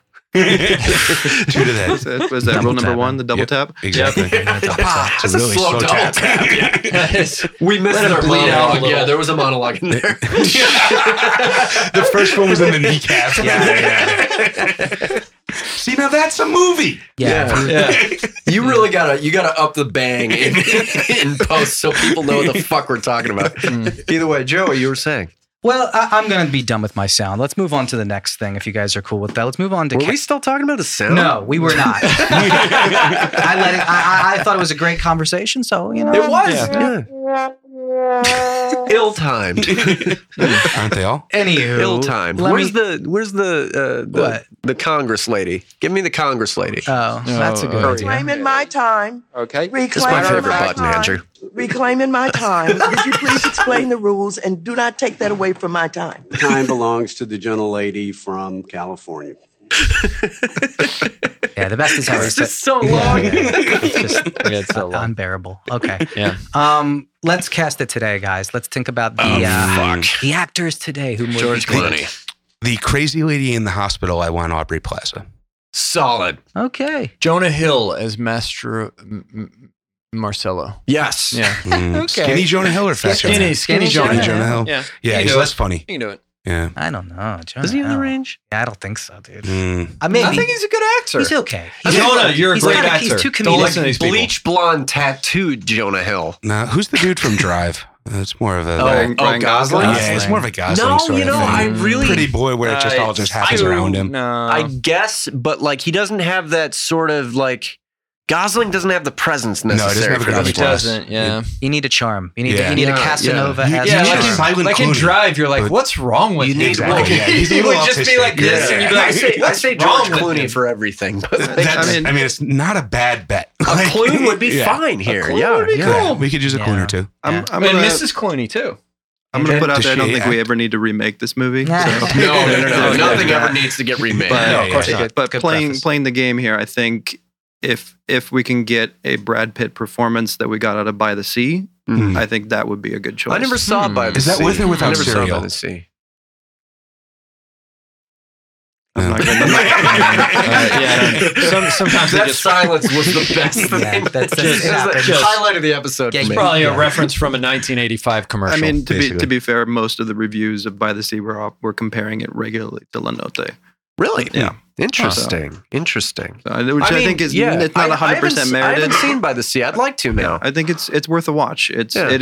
again, it's very much in that vein of slow cinema. It is emotionally devastating as Mhm, you're watching mhm. characters' relationship fall apart. So the surface level similarities are definitely there. I think there's more to both of these movies that I don't think warrants the quick justification of a comparison. But I think that level of performance from someone like Brad Pitt, who has that sort of beautiful Charisma. persona, Yeah. and that sort of and I don't know. There's really no one that's really ever been like Mastroianni. I guess the closest I can maybe think of would be Antonio Banderas from like 10, 15 years Mhm. ago. Mm. But, Oh, could be. fair. but Could Good be, call. yeah. you know, but I Yeah, mean, like mariachi era. no, I Mm. think more like mid-range Almodovar. You know, kind of around like the Matador. Okay, and okay. that range. Mm. Yeah, I feel like I want him and Diane Lane as the two. I do like that. Diane Lane. I would like a Diane Lane as Lydia. Diane Lane, I yeah. see her in that. Yeah, she's got to portray that kind of sadness underneath, Yeah. but also be extremely sexy. She could do Marissa that. Tomei? I think she, Marissa No, Tomei? Marissa Tomei's in every I don't see the movie. range in Yeah. it. Honestly, like Yeah. I think Marissa Tomei is fine. I'm glad she's making money, Yeah, but like, yeah.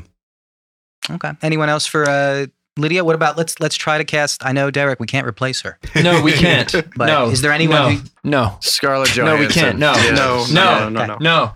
What? No, you got No. to Derek Oh, will not really? allow No, us. I will Really? win this game. I lend you all. I will win this podcast. She's Recast her. so okay. That's Yeah, the dude. thing. I just don't You Yeah. have get it okay, with her. Okay, hang on. What is So- what's have the we done? draw? So- Explain okay. it to me. All right. So you have to watch Also, more. You have Scarlett to watch Johansson. for her. I don't understand. the Fucking draw there. Vicky Cristina Barcelona or whatever.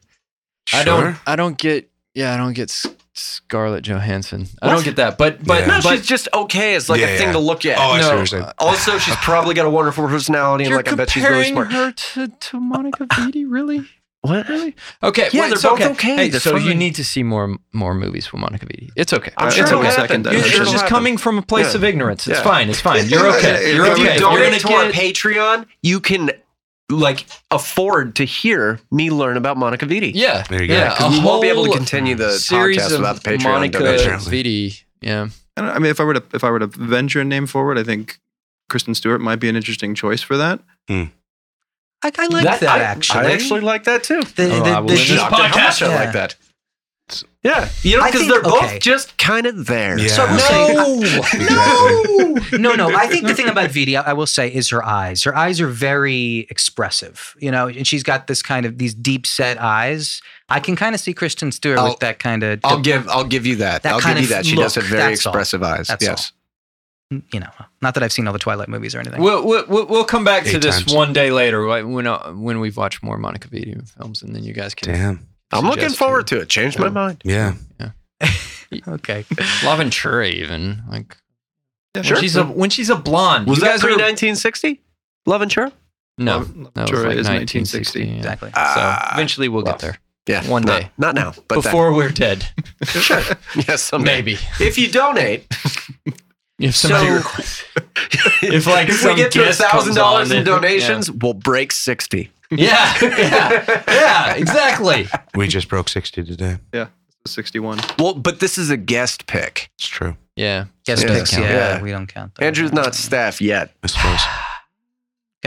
Well, let's. There is a permanent guest host open.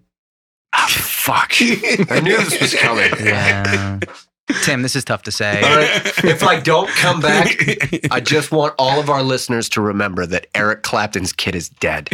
Jesus, wow, second time in a row. Yeah, it's that's a Two tough in show. one podcast. Yeah. It's What? his calling We card. definitely Just can't in ask him case back I'm now. not back. Just in case Okay, I'm fired. all right. There's a I just preemptive. want people to know what my contribution was. Thank you, Tim. I appreciate it. I need recurring joke no matter how distasteful. I Mm. appreciate it. I'm just always searching for the bottom. I haven't found it yet. Mm. Let's talk about something that wasn't the bottom. That was Tippy Top. Yes. Do you like that? Do you like that segue? Top Oh, toppermost of the Is it poppermost. time for a game? Oh, I wasn't going to do that, but Well, we what is it time What was for? the then? tippy top? What was that? Christ. What was that for? Get your shit together. play the God. fucking game. Let's do it. Play the All game. right. What was the tippy top? Now I gotta know. Skyscraper, clearly. Oh, It's called. It's okay. Guess We'll the pretend it never happened. Joey, say it. picks. Yeah, he's right. I was going to go talk about the camera and the cinematography. Doesn't matter. Oh fuck, yeah, never mind. Who cares? It's Oscar Yeah, shut up, first. Joey. It's Oscar And then we'll go to picks, that. guys. Let's do another fun one. Why not? Yeah. Already What are you pressed doing? it. Are you pressing another button? I already pressed it. What are you doing? We already did What are you the doing? song. You just didn't What pay song attention. already He wants happened? me to say I love Jesus. I can't. Yes. I know. Fuck. I'll say It's it. I on love there. Jesus. Happy? Oh, you're gonna do it again. Okay. We can't play. Okay. That doesn't do anything. I'm sorry, Andrew. My understanding is that you can edit these things. We are Is that so still true? professional. That just doesn't usually happen, especially not on the first Yeah. night. Yeah, No. that's what happens when you donate. We gain the ability to started- edit the No, podcast. don't tease No, that like that. I am not not going to edit this shit. That is beyond the scope of the podcast. Once we get studios. a, If people What donate about a over lot, maybe we can start 500,000? like if filming. they a keep podcast. donating, yes, we will definitely go up to video since we all fucking make films in some way, shape, or form. That just makes sense. But it is way more work and way more equipment. We So- are also Yeah. all really good looking. yeah, exactly. Yeah. Yeah. Like Faced for radio is you should essentially. you should see the clothes we wear to these podcasts, or don't wear. You'll Yeah, find something out. I it wear depends. anywhere. If you donate. you can, you can request close or no. Yeah. yeah. When I order my dolls, I actually can request clothes or not. No pants If you Thursday. donate Yeah. so much by the next episode, we will hang dong. Yeah, for some And of no, us, it's that's less of not a the hang, that's but, not you the know. dog's name. Okay, speaking of Joey, hanging control that dong, shit. let's talk about the best dong Dong? hanger. Who hung the most dong in 1961? So that translates as best actor, obviously. Yeah, Right, obviously. Yeah, everyone knows I mean, that. that's how you get the That's how you get that, right? How you win. That's how you get a nom. Oh, yes, of course. Let's talk about these 5 gentlemen. Spencer Tracy for Judgment at Nuremberg, Stuart Whitman, The Mark, Paul Newman, The Hustler, Maximilian Schell for Judgment at Nuremberg, or Charles Boyer for Fanny. God, I'm going Paul. All right, Derek. I'm going Paul Newman, man. I'm going to go Paulie as well. Yeah. Paulie Walnuts. Yeah. Paulie Walnuts. I'm going to go with Spencer Tracy. Spencer Tracy. John. I forgot everyone but Paul Newman. So There we go. The winner is actually Maximilian Schell. No. Well, at least I got the movie right. For Judgment at Nuremberg. There you go. Incorrect. The real winner is Paulie Walnuts. Yeah, I think that's true. Paulie Walnuts. All right. Best Actress. These are the good names here. Geraldine Page for Summer and Smoke. Piper Laurie, The Hustler. Audrey Hepburn, Breakfast at Tiffany's. Sophia Loren, Two Women. Or Natalie Wood, Splendor in the Grass. I don't even give a fuck if I'm wrong. Audrey Hepburn. Natalie Wood. Yeah, I'm going Natalie. I'm going to go with Sophia Loren because Two Women, phenomenal film. That's a good thing we got Andrew because he knows his shit. It's Sophia Loren. Yeah, okay. Good But job. seriously, see Two Women if you can is Sounds- excellent. Well, And you know, when we break 60. So if you donate, Yeah. Yeah. Exactly. it might actually be before 60 when that came out. Though. Or is it, are we looking at this year? We're Well, looking at if you 61, donate, we will. I think. Okay, Yeah. so Oh, yeah, it does say man, if you 1960. donate. That is interesting. Oh, okay, that is weird. Well, I mean, what is it? The foreign films tend to usually take a year before. Yeah, maybe a different theatrical release. Okay, These kids today. Best Director. Mhm. Stanley Kramer, Judgment at Nuremberg. Robert Rosen, The Hustler. J. Lee Thompson, The Guns of Navarone. Federico Fellini, La Dolce Vita. Robert Wise and Jerome Robbins, West Side Story. I'm going to go with Fellini, even though I know he probably doesn't. Hustler. who did Navarone? J. Lee Thompson. Yeah, sure. Sometimes I'm hopeful. Was Judgment at Nuremberg up Yeah. on that list? Yes, it was Stanley Kramer. I'm going to go with Stanley Kramer. The answer is actually Robert Wise and Jerome Robbins for West Side Story. I thought that might be it, unfortunately. Musicals. Yeah. Way to go, We Academy. always love the musicals. musicals. When you're I a jet, love you're a them jet all the way musicals. from your first cigarette to your last dying day. There you go. So that's where the Jets came from in this movie. Indeed. Yeah. Ah, Jet fan. Okay. Best callback. Best motion picture. We got 5 this time. They keep going back and forth. I got 5 on it. We got The Hustler, Judgment at Nuremberg, Fanny, The Guns of Navarone, West Side Story. West Side Story. Guns. Fanny. I'm gonna keep on this trend of Judgment at Nuremberg. The answer is West Side Story, guys. Damn. Old Dang, Tamer. Fanny lost out. What? They love so great. No one has musicals. ever booed Old Tamer. Fanny was great. All right. So we're going to move on to what I tried to segue to earlier. Jesus It's Christ. going to be awkward. But Sean, at least kind of introduce kind of what this movie looked like to us. Yeah, what did it look like, Yeah, Sean? what does it tell look like? us. Sean, go. Yeah, Looked like a lot of reflections. There's maybe it's a movie about reflecting upon oneself. one could say such things. Yeah, there's a lot of architecture shots in this movie that you guys were talking about earlier. This guy he obviously loves himself some fucking buildings. I don't know if there's a such thing as an architectophile or something, but There is now. Yeah.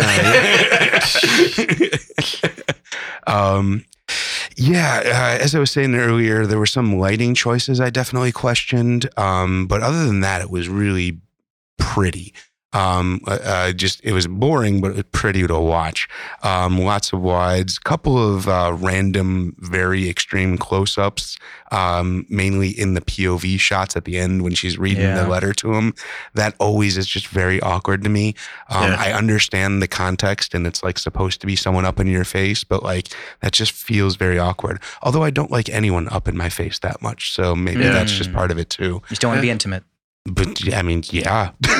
I agree. Fair. No, I agree. I think at that moment I was like, I was thrown off. But you can still get that same effect from a longer lens further away and still get that same framing size of close up without having that like weird bulbousness in your face sort of feel. So you can choose to fill the frame in different ways depending on how you frame that shot. And you can still get that feeling of intimacy without that awkwardness. But I believe that awkwardness was very intentional in this moment. Would agree with that. Andrew, what do you think about the overall look? I think the overall look of the film is, I think, lighting. I think is something that's not. It's never really been 100% important to Antonioni. That makes sense. It was very natural. I don't want. I hate the word natural, but yeah, there was a very. I mean, it is natural, and it's also very stylized at certain points. I mean, his cinematographer.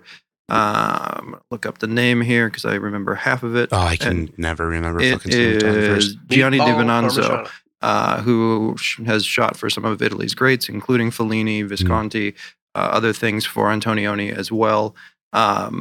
And he is someone who's always very adventurous in his camera work and always willing to go along with whatever he can do to facilitate his director's vision, whether that be the incredibly stylized black and white and shadows of something like 8.5 or massive candlelight scenes of something like The Leopard, et cetera, et cetera. But I think much of this movie is dominated by Antonioni's eye. I think it is 100% his vision of the film. And as Sean mentioned, so much of this film is dominated by architecture. And I think we had talked about earlier about that skyscraper in the opening of the film.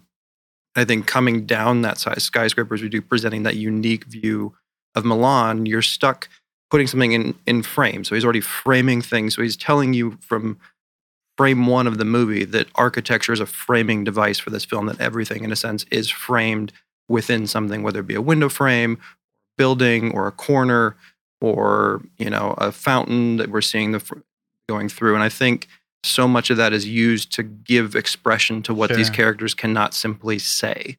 And I think it's a very poetic way of doing that, and it allows you to sort of give your exposition visually. As the age-old cliche of show, don't tell. Because we are existing in a visual medium, per se, for film.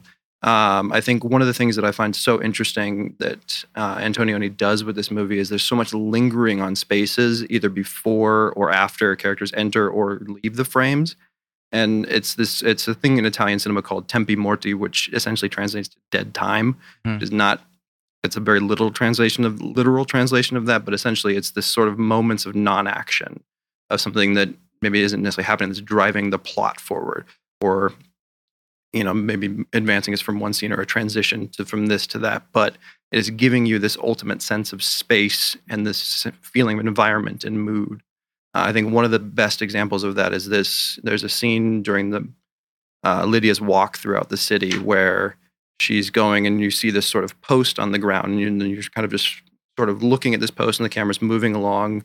Post, you see another post, and then all of a sudden Jean Moreau enters and starts kind of zigzagging her way throughout the post, and all of a sudden there's an old woman who is just sitting on one of the posts, but exactly in position as if she's just simply part of that architecture and part of that feeling. And these characters that exist in these, that move in and out of the frames, that are of no consequence to the story or the characters whatsoever, rather than just simply just be part of that environment and that mood. And Antonioni works that so well into the story. I think one of the other things that I really love that he does is he makes brilliant use of white walls, which as cinematographers often tend to be the thing that we hate the most. There's a scene early on where Giovanni and Lydia go to visit their friend Tommaso in the hospital. And most of the early conversation, that scene where Tommaso is talking to Giovanni, who's sitting on his bed, and Lydia, who's standing behind him, is shot looking at Tommaso, and he's kind of shoved off to the right corner of the frame. And, he's more or less a medium shot, kind of waist up, and they're to the right. And then there's a huge space of white wall. And in the back corner is just a piece of Lydia's arm. And you're already getting the sense that there are spaces, there are furniture, there are pieces of building that are separating people, that are preventing that connection. And then further into that sequence, the woman in the room next to Tommaso drags Marcello Mastroianni's character into the room and starts to kind of sort of force herself upon him, and they're put against this flat white wall. There's no escape, there's no shape, there's no texture. You have very hard lighting with a very defined shadow against that wall. And it's very, very obvious that they're against this sort of flat space. There's no depth to the shot, and it's just compressed in, and there's just sort of that no escape. And then, we move something more freeform as Lydia's wandering throughout the city and looking through these windows and reflections and looking in through windows, and then also seeing herself reflected in them, or herself reflected in a fountain. So there's this great use of space and the world around them to express what these characters want to say, want to express to both themselves as well as to each other, and just find themselves incapable to do that. Well, yeah, you mentioned the shot where she, like, we just see a corner of her arm, like, and mostly just white wall buildings and whatnot. That struck, like, that moment specifically struck me just because, especially a lot of the movies that we've been watching in the show recently have been Academy 35. So just like having that new toy kind of to play with of this sort of wider screen aspect ratio, it felt like a lot of this was just kind of experimentation. Like, we have this new sort of frame to play with. Let's see what the fuck we can do. There were some unconventional, like, non-rule of third shots and, like, what we would call Mr. Robot shit today. But just that idea of, who would call it that? That's the reference these days, because it is like it's using things like this basically. That's basically small, they watched more picture shit. It is small picture shit. It was movies. A popular reference for about 6 months in the zeitgeist. But I like to hang on to my references. But either way, it definitely felt like a new exploration for them, and they were like trying things, and they did make it visually interesting, but a lot of it did feel a little bit awkward to me in that sort of sense. You were talking about the sort of like hanging on to the ending of scenes and like lingering on these shots. That is something I absolutely despise. And, seeing this, I now understand a lot of arguments I've had with some students. But it's definitely one of those things that just, it feels very, very forced and very unnatural in most instances, unless you can pull it off extremely, agilely and sort of beautifully. Like, it's really hard to just show a wall of nothing and make it work in a movie. I think they did a couple of good, they succeeded and failed in both those things. Yeah, I agree. I think it was definitely, most of the time it was great. I did love those moments. And obviously I liked the sitting in the space. The one moment I thought was not so great was when we were outside the car and we were just kind of lingering along the car, and that tracking shot was just a little bit too long, I thought. But again, I'm being nitpicky. It was still really interesting. And I like that you talked about that idea of lingering in the space, because it made me feel so much like an architectural movie, and that all about architecture is like existing in a space. When I know, I hate when people say this, but I took an architecture class in college. I know that sounds really lame. But guess what, guys? Yeah, I know a little bit. Yeah. You're a brutalist. Check out the brain. One of the assignments was to go into DC and to sit in the Hirshhorn, which is basically this big fucking museum, which is like a big donut. And you sit in the middle of it, and you're supposed to like draw it and experience the space and draw it while you're in the space. So I thought that was kind of cool, because it made me understand a lot of what Antonioni was trying to do here, because you really felt like, well, first of all, this mansion and the golf course and all these different locations are amazing. He's a great knack for just picking cool ass spots. Like, I can't imagine what he would do in like a Frank Lloyd Wright house or something like that. But I just love the way that, like, even in the end, they end up in the sand trap, something simple like that, or just the way that she was blocked in between, pillars, or the way that they were just across from each other in the, the chess match of the checkerboard. I mean, there were just so many beautiful uses of the space. And, obviously there's so many things you can do, but like, I think just giving Antonioni 2 actors in a space, he's going to figure out a way to make it extra meaningful and put that extra layer in there. And I thought that was amazing. I don't know. Sorry for nerding out again. So I don't have really totally anything to add from this movie, but I have 2 things. But I'm going to talk anyway. Yeah, I'm going to talk anyway. Absolutely. You're damn right. That's the theme of the podcast. Kind of. So That's basically, what podcasts are for. basically, and I didn't find the quote, but I will paraphrase what he said. He talks about the fact that he likes cloudy days because he doesn't like to be limited where he's putting the camera. Sure. When he gets there. Cinematographer loves clouds. And then I'll explain it a little further, because he does, where he talks about the fact that, if you shoot from like a certain area, obviously the cameraman's shadow is in the frame, and then so it's limiting your angles. And he likes to be almost unlimited.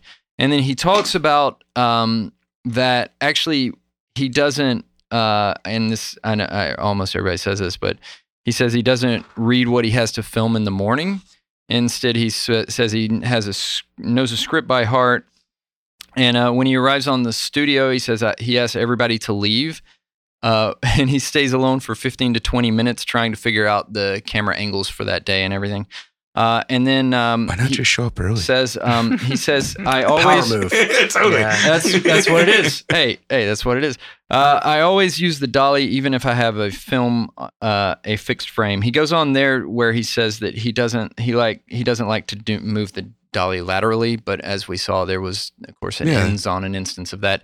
But for the most part, I guess he doesn't usually like to do that. And then, of course, he says, like, some people do it different. It's a legitimate system. I'm not saying it isn't like the other people's way, but how they succeed in filming from little drawings and little sketches that they did on paper is a mystery to me. I think that frame composition is a plastic fact, a figurative fact that must be seen in its correct dimension. The acting has value in its relation to the frame composition. A line spoken by an actor at 3/4 is different from that same line spoken at full face or in profile. It takes on a different value, a different meaning. Yeah, so definitely agree there. Fair dude. Well, yeah, I mean, just the idea of directing, like storyboards can only take you so far. But once you actually get things in a space and start moving a camera through there, that's when you actually decide where things go. And, you can run through it in your mind as many times as you want, but until you see it through the lens, it doesn't really fucking click. Yep. One critique I had, and which is a little bit of a stunt sequitur, because he is an amazingly visual director, and it is a masterful everything about it, not from a Philistine point of view. But there was one moment where I noticed. I hated it, but it's I love that you've latched onto the word Philistine. I'm going to own it, right? Yeah, that's ownership. fair. That's fair. Anywho, the one moment I noticed that wasn't great performance-wise was when we had the mother come in with Tommaso in the scene where he's sick. And instead of the mother kind of coming in and kissing Tommaso, comforting him, he's sick, he's dying, she kind of just entered and like put her stuff down and walked over. I'm like, is that really what would do? I thought that was a little strange, and maybe that was on purpose, I guess, to throw me off, or there was some weird relationship thing there. But I was like, that's weird. I don't think the mother would do that. I thought the mother was strangely, especially in Italian. I always wonder about societal norms in moments like that. True. It's like, what don't I know? Yeah, I just feel like a mother that sees her son about to die, you think she would greet him. She traveled 8 hours on the train, and she's like ready to stay up all night and stay with him. People act in weird ways in those situations. I assumed that she had already been there. I didn't think that this was her first arrival. Oh, I definitely got the impression this was didn't she say she came from the? Yeah, you just got off the train, and you're going to stay up with me all night, or whatever it was. She put her stuff down. Okay. Well, I just learned something someone's new a good right reader. now. Maybe, I don't know. Just, be nicer moms out there. Show a little affection is all I'm trying to say. Love us. I need love. I think the only kind of other major note that I have with relation to architecture, space, and particularly the way that the movie is photographed is the use, the way the movie shifts from walls that are barriers, as in solid state, or not solid state, solid design, to glass walls. So you go through the first part of the movie where the walls are predominantly solid. Yes, there are some glass windows that we do see through here and there, but then moving to the industrialist house where the entire final part of the film takes place, there's not a solid wall in that house. Everything is glass. So all of a sudden, the idea of a private life or a private moment doesn't exist anymore. Everyone can simply look through and see what everyone else is doing. They may not necessarily be able to hear everything per se, but you have this space that is now common and connected, but there's still a barrier there as well. I think so many of the way the scenes are blocked through that use of sort of transitioning from being in a reflection to being physically in a space. And I think that the moment where Mastroianni's character first sort of introduces himself to Monica Vitti's character, and it starts out watching, the camera sort of watches her play this game there, and then he steps into a light, revealing him in a reflection, watching, and then we linger there for a moment. And then as he steps out, that almost sort of darkens as if they're sort of rotating a polarizing filter or doing an iris pull of some sort to sort of get him out of that reflection as he steps into another reflection, then into the room as a sort of like figure floating through spaces that can't really seem to materialize. And I think that's maybe a little bit too high-minded of a reading. No, of that, I like but that. I think there's that sort of space lends itself to that sort of both blocking and sort of scene reading as well as commentary as well.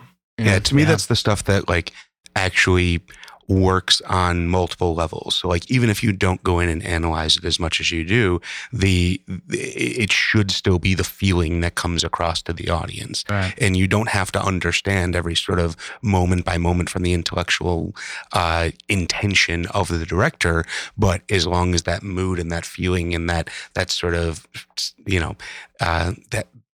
just that sort of gutness comes through. Like that is the important part of that stuff. But that's some of the best parts of his stuff is that kind of, because it's almost like that specific part is kind of like, it starts off ambiguous. You don't know the relation of anything.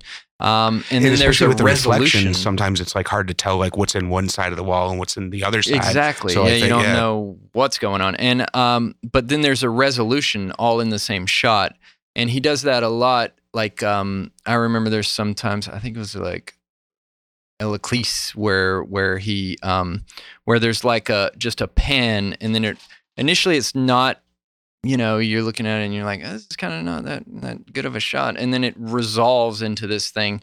And it's kind of like, what is that in music, right? Where you have a dissonant and then it resolves. Glissando corner with dissonant. So it's like a dissonant with a resolution. Yeah, absolutely. And you sense the resolution coming. It's like, it is really, I know this is a modern comparison, but I felt like there was that shot in Breaking Bad where they had that tracking shot in the kitchen in one of the final episodes of Breaking Bad where they reveal Walter in the corner. And it felt like that, where there was a lot of moments where it was like, oh, they're moving. Oh, wow, the perfect ending. And you see like the symbolism, like there's, been pillars between them. There's maybe he's bigger. And I thought that was great. The way the reflection changed the size also. You felt like he was a bigger character there. We're trying to be this image of a bigger character. And again, him being this guy who's just pretending to be this Casanova guy, we're going through the motions rather. Well, I think that's an interesting comparison. That is a shot I specifically use as an example in my classes, that Breaking Bad shot where people, or where we start like with the camera not reviewing the guy.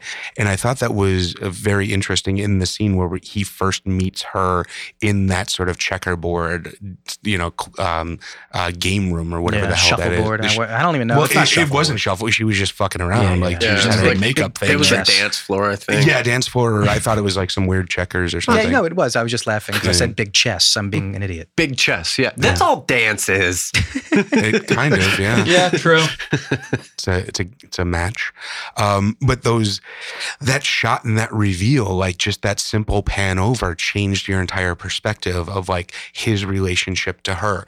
Like when we first start watching it, it feels like he might be like 2 rooms away, like watching through a couple of panes of glass and kind of like observing from a distance. And then like when the shot completes, you realize like, no, he's just kind of like creepily standing there, like just watching her do this thing. And that just, changes like the whole connotation of everything that happens beforehand.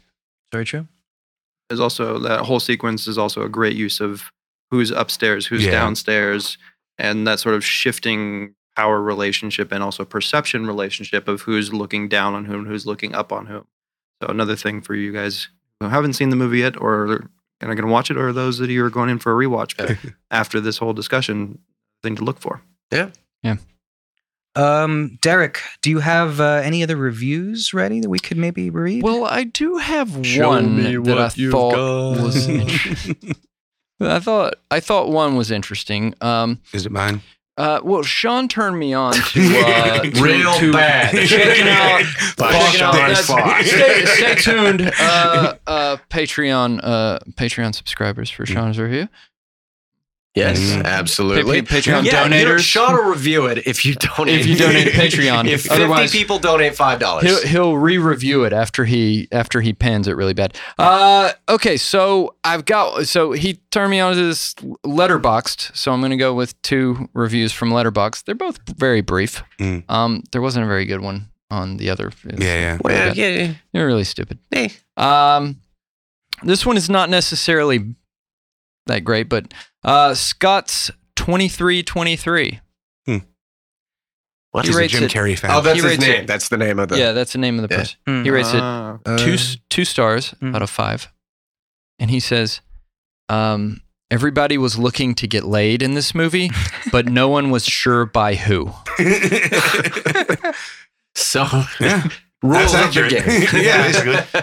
It was basically rules of the game, according to him. Okay, and then then there's another one that I want to review by Andrew. That was the whole thing. That's it. That's it. That's it. That's the whole thing. This is the second one. 2 stars by Andrew. Not this Andrew. I Clearly. hope not. Nope, definitely not. Okay. 2 stars. Andrew.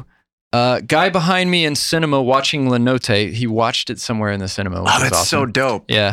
When Monica Vitti turned up in a black wig, he said, "It's Monica Vitti." Now she's in a black wig. Anyway, I hated everyone in this film, and once they got to the house party, it became intensely boring.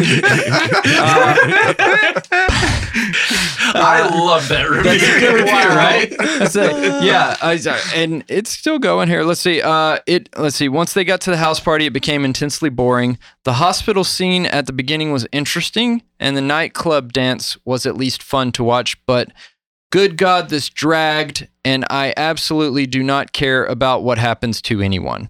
And then he said his favorite is The Passenger. Then wait, what? Mm-hmm. And then He thinks this movie's boring, but he loves The Passenger. he loves The Passenger. Then he likes L'Eclisse, and then he likes Red Desert, and he likes La Ventura, and then The Lady Without. He may spell that. Kombucha? I don't know. Yeah, and then La Notte. That's coming out next This year. one's his least favorite, but he hasn't watched all of them clearly. So Gotcha. Yeah. yeah. Come on, Andrew. I agree with pretty much everything you Other said. Andrew. Yeah. Other Andrew. Not our guest. Not this Andrew. No. Yeah. Why you gotta be fucking shit up, man? Confusing the audience. I know, right? People Sorry. should not be named Andrew. You Yeah, should dude. change your name, Yeah. Andrew. We can't talk to this guy. Should We only can't be make one. him do it. Yeah, Derek definitely can't think on his feet. You need to legally change your name. Yes, not at all. Donate to the Patreon, and I might. Oh. Right on. Oh, exactly. Yep. New He goals. just got my vote for being invited back. Yeah. Yep. You plug, you get back. If you donate to the Patreon, Andrew Pearson will appear If it's again. enough money, you can even come up with a suggestion for his new name. Solid. Mm. And he'll do it. Maybe. They don't need to know that. They don't. Michelangelo Pearson. Maybe. I'm All right. super down with that. That's pretty cool. I'll Nice. front the fate. Pretty cool. Donatello. Donatello Pearson. Michelangelo Donatello Pearson. Okay, we're going to move on to our final segment here before we rate the thing. Let's talk about any errata, miscellaneous, any other things you want to bring I up. love the little fucking slinky thing she was playing with. What? So she's wandering around in the scene in the bedroom trying I to like agree fend off completely her sexual advances. Yeah. And she's What got was this that like thing? it's like somewhere between a Rubik's cube and a slinky and a bracelet. Yeah, she looked puts like, it on her It looked like arm. a Yeah. potpourri bowl or something like Well, that, in like a certain shapes, collapsible yeah, one. yeah. There's more coming if you like that, because she gets a lot of like playing Little with toys things. and shit. Yeah. Oh my She God, gets to Derek's play with a eyes lot of just things. lit up. That's right. You're right. Yeah. If you That's my donate, you favorite can stuff. see them light up. That's it. Yeah, she has like a frame in L'Eclisse that she's like playing with and like framing herself within the frame. It's awesome. Frames and We're frames playing and with frames. her son's toys in Red Yes. Desert. Ah, so good. You got issues, bro. But so yeah, Probably. Tim, you got stuff? No. Okay. I got some stuff. Let me talk about the sound a little more. I know you hate this, guys. Yeah, that's fair. You got a whole segment. That's not errata. I know. The missed opportunity, I thought, for when they had the English translation on the record player when they were doing all the little phrases, I thought it needed a little more EQ and reverb, and it could have gotten louder. Like, so as you walk closer, it would have gotten louder and louder. And then he pulled it off. Yep, okay, that's okay. Claiming my time. Claiming my time. Sorry, I'm just trying to enjoy this. Explain the rules and do not take that away from my time. Mine belongs to the gentle lady from Say California. anything else. I had a lot of notes that I'm going to clearly just going to skip. The little jangly No, thing she come had on. should have had a better sound to it, right? That's very true. Now I feel there should have bad. been some. It's okay. Kinda- No, you can make fun of me. But speaking of sounds that I think would have been better. Jesus. The baby crying. Okay, the baby was like 4 or 5 years old, and the baby sound was like a 1-year-old. Okay, guys, I was really confused for a minute. It's a baby crying. that was a baby crying. It's baby crying. It is on par. Honestly, it's on par. Yeah. I think it's also too that like, it's very clearly framed so you can't see that the baby is crying. Yeah. It's kind of cut off right below the child's eyes and just feels a little awkward, and every now and again the child will like move its hands up as if someone's off frame, trying to like get the child to parrot what they're doing. Moral of the story: kids suck. Oh God, yeah. Yeah. I mean, that framing's so low. You I can don't put know why. Do this. You could do this. Yeah, you know, you put your hands honestly, under the elbows of the kid, And that might make him force cry. him to do it. Realism. Yeah, realism. Tabasco works Make too. your kids cry if you learn anything. Just blow a straw full of Tabasco in his face. Totally. Action. Pepper spray. Just fucking mace the kid. So now the sirens aren't showing up for the fireworks; they're showing up for. Yeah. Anything Flagrant for art, child bro. abuse. Anything for art, bro. For better than an open window. Shit. You don't get 3. You're not allowed 3. yeah, you I'm can't gonna go force for that. 4, honestly. I want to add one more thing about Jeez, that. just do it. Oh Okay. my god. The movie Godzilla, the most recent one, used kids to get accurate screams. So they put kids on a bus and then got a fake Godzilla and put a big mask on him and then put strobe lights in the bus and tried to scare the shit out of the kids and put microphones all around. So they actually traumatized children to get the Wow, that's accurate fucking screams. dope, dude. That makes the cool. movie a lot better. Cool. I mean, Way to go. the kids knew the deal, I think, but they were, it was good. That's still Like- cool. It's like how it's like a haunted like house how they sort of did thing.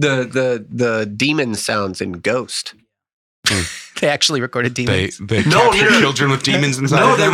they recorded babies crying and then played it backwards at like 1/8 speed. And so that's where you get Yeah. that Makes sort sense. of like Because that's already a sound that's like programmed into the human brain to like cause fucking anxiety. to make you Yeah, uneasy. yeah. Yeah. It's the exact sound also in The Last of Us, if you play that video game. The clickers. You I've just, just had that explained to me. Not that I've never played the game. I've just had people talk to me about it. Who's the Did you guy watch- that does what? Did you watch that movie that's a lot like it? What is it? The Quiet Place? Oh yeah. Oh Not yeah, exactly yeah, like yeah, the The Office, game. but like bad. The Office, but Well, The not Office wasn't bad, that but great like either. bad times. No. Evil Office. Yeah, Evil Office. Starring John Krasinski. and he goes Yeah, yeah. or whatever You know, screams. different to International Office, which is that Tom Clancy show on the Prime. The other thing I wanted to bring up in the errata portion, how'd you guys think about? What'd you think about the slapping of the nympho at the beginning? When he gets pulled into the hospital room of the. It felt right. I take that back. I'm so sorry. Talking about the sound being off with that, I yeah, wrote you that know, down, the slaps needed to be more They on it did because that was committed. That was if some they real can't slaps. get That was a some good fucking stuff. champagne bottle opening correct, they're not some going to get slaps the are not going to slaps, dude. happen. Yeah. Laps were bad. I mean, that's my only sound complaint. Also, Wait, a lot of are you the talking Foley specifically was about not- the sound? Foley or are you talking wasn't about great in the this. performance and Was the not other the parts star of of the that? We they can can talk look about all aspects of slapping nymphos. Okay. I'm not sure Is I that want a to continue thing to that gets comment you- on Yeah, that. Sean wants to get put- listen back later while he's alive. Do they still put you in a hospital for that these days? Do you get to go to a hospital for that? If you're rich. Yeah, exactly. You can go to a hospital for Yeah. anything. No, if you pay I for think it. honestly, I think that the performance is definitely over the top, particularly looking at it from today's Yeah. standpoint.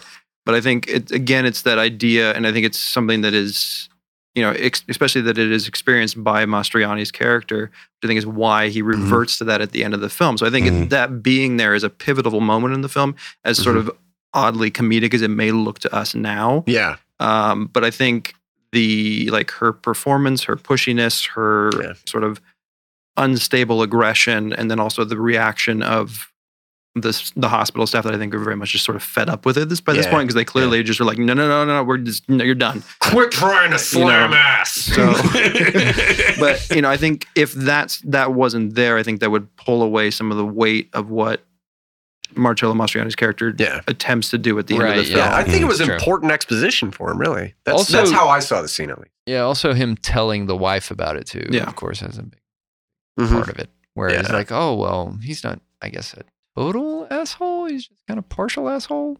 Yeah, but again, it everybody's also a goes back partial to that sort asshole in of this that film. selfishness that it runs through his character, though, because he's like, "Oh, I need to tell you something that you may find unpleasant." She's like, "Do you really have to tell me?" I think she already has an idea of what he's Right, going to true. say, Yeah. but he forces her to go through that conversation as well, again, just so that he can kind of get it off of his Clearing chest. his own conscience at her Exactly, expense. I had one question about the title. La Notte, the night. I mean, I get it. It happens in one night, I suppose. But why? Is there extra meaning there? It's as bland as the rest of the movie. But good title, bad title? I don't know. I think it's kind of doesn't really describe the movie very well. I mean, how well does any Antonioni title describe? How does I'm going to go to The Passenger just because that's the only frame of reference that I have at this point. But like, how well does that? They're usually pretty literal. Is it? They are. The Passenger is one that's not literal, though. That's true. Because the Passenger's title literally translated as profession reporter. Oh, okay. So because the title of The Passenger in Italy is Professione, I think reporter. I think it's just because his character is English. Reportero. Yeah. Yeah. But he's still naming them things that are literal. But I think the title The Passenger is, I think, much more figurative in terms of like being passive on identity and trying to translate identity and assume something different just to change your life. And it's a whole different movie. Oh, fair. Maybe a different podcast. But, I think as far back to Joey's question, I think it fits with the nature of this trilogy where you have these sort of literal titles that do have a literal meaning in the film. Maybe less with Leclerc other than it just being the street light at the end of the film. Yeah. But they also have this sort of more existential meaning to this sort of, with L'Avventura, this sort of idea of an adventure, which is not really an adventure, but more of an exploration of self. So the sort of reason why you might want to go on an adventure to learn more about yourself or to sort of self-awaken.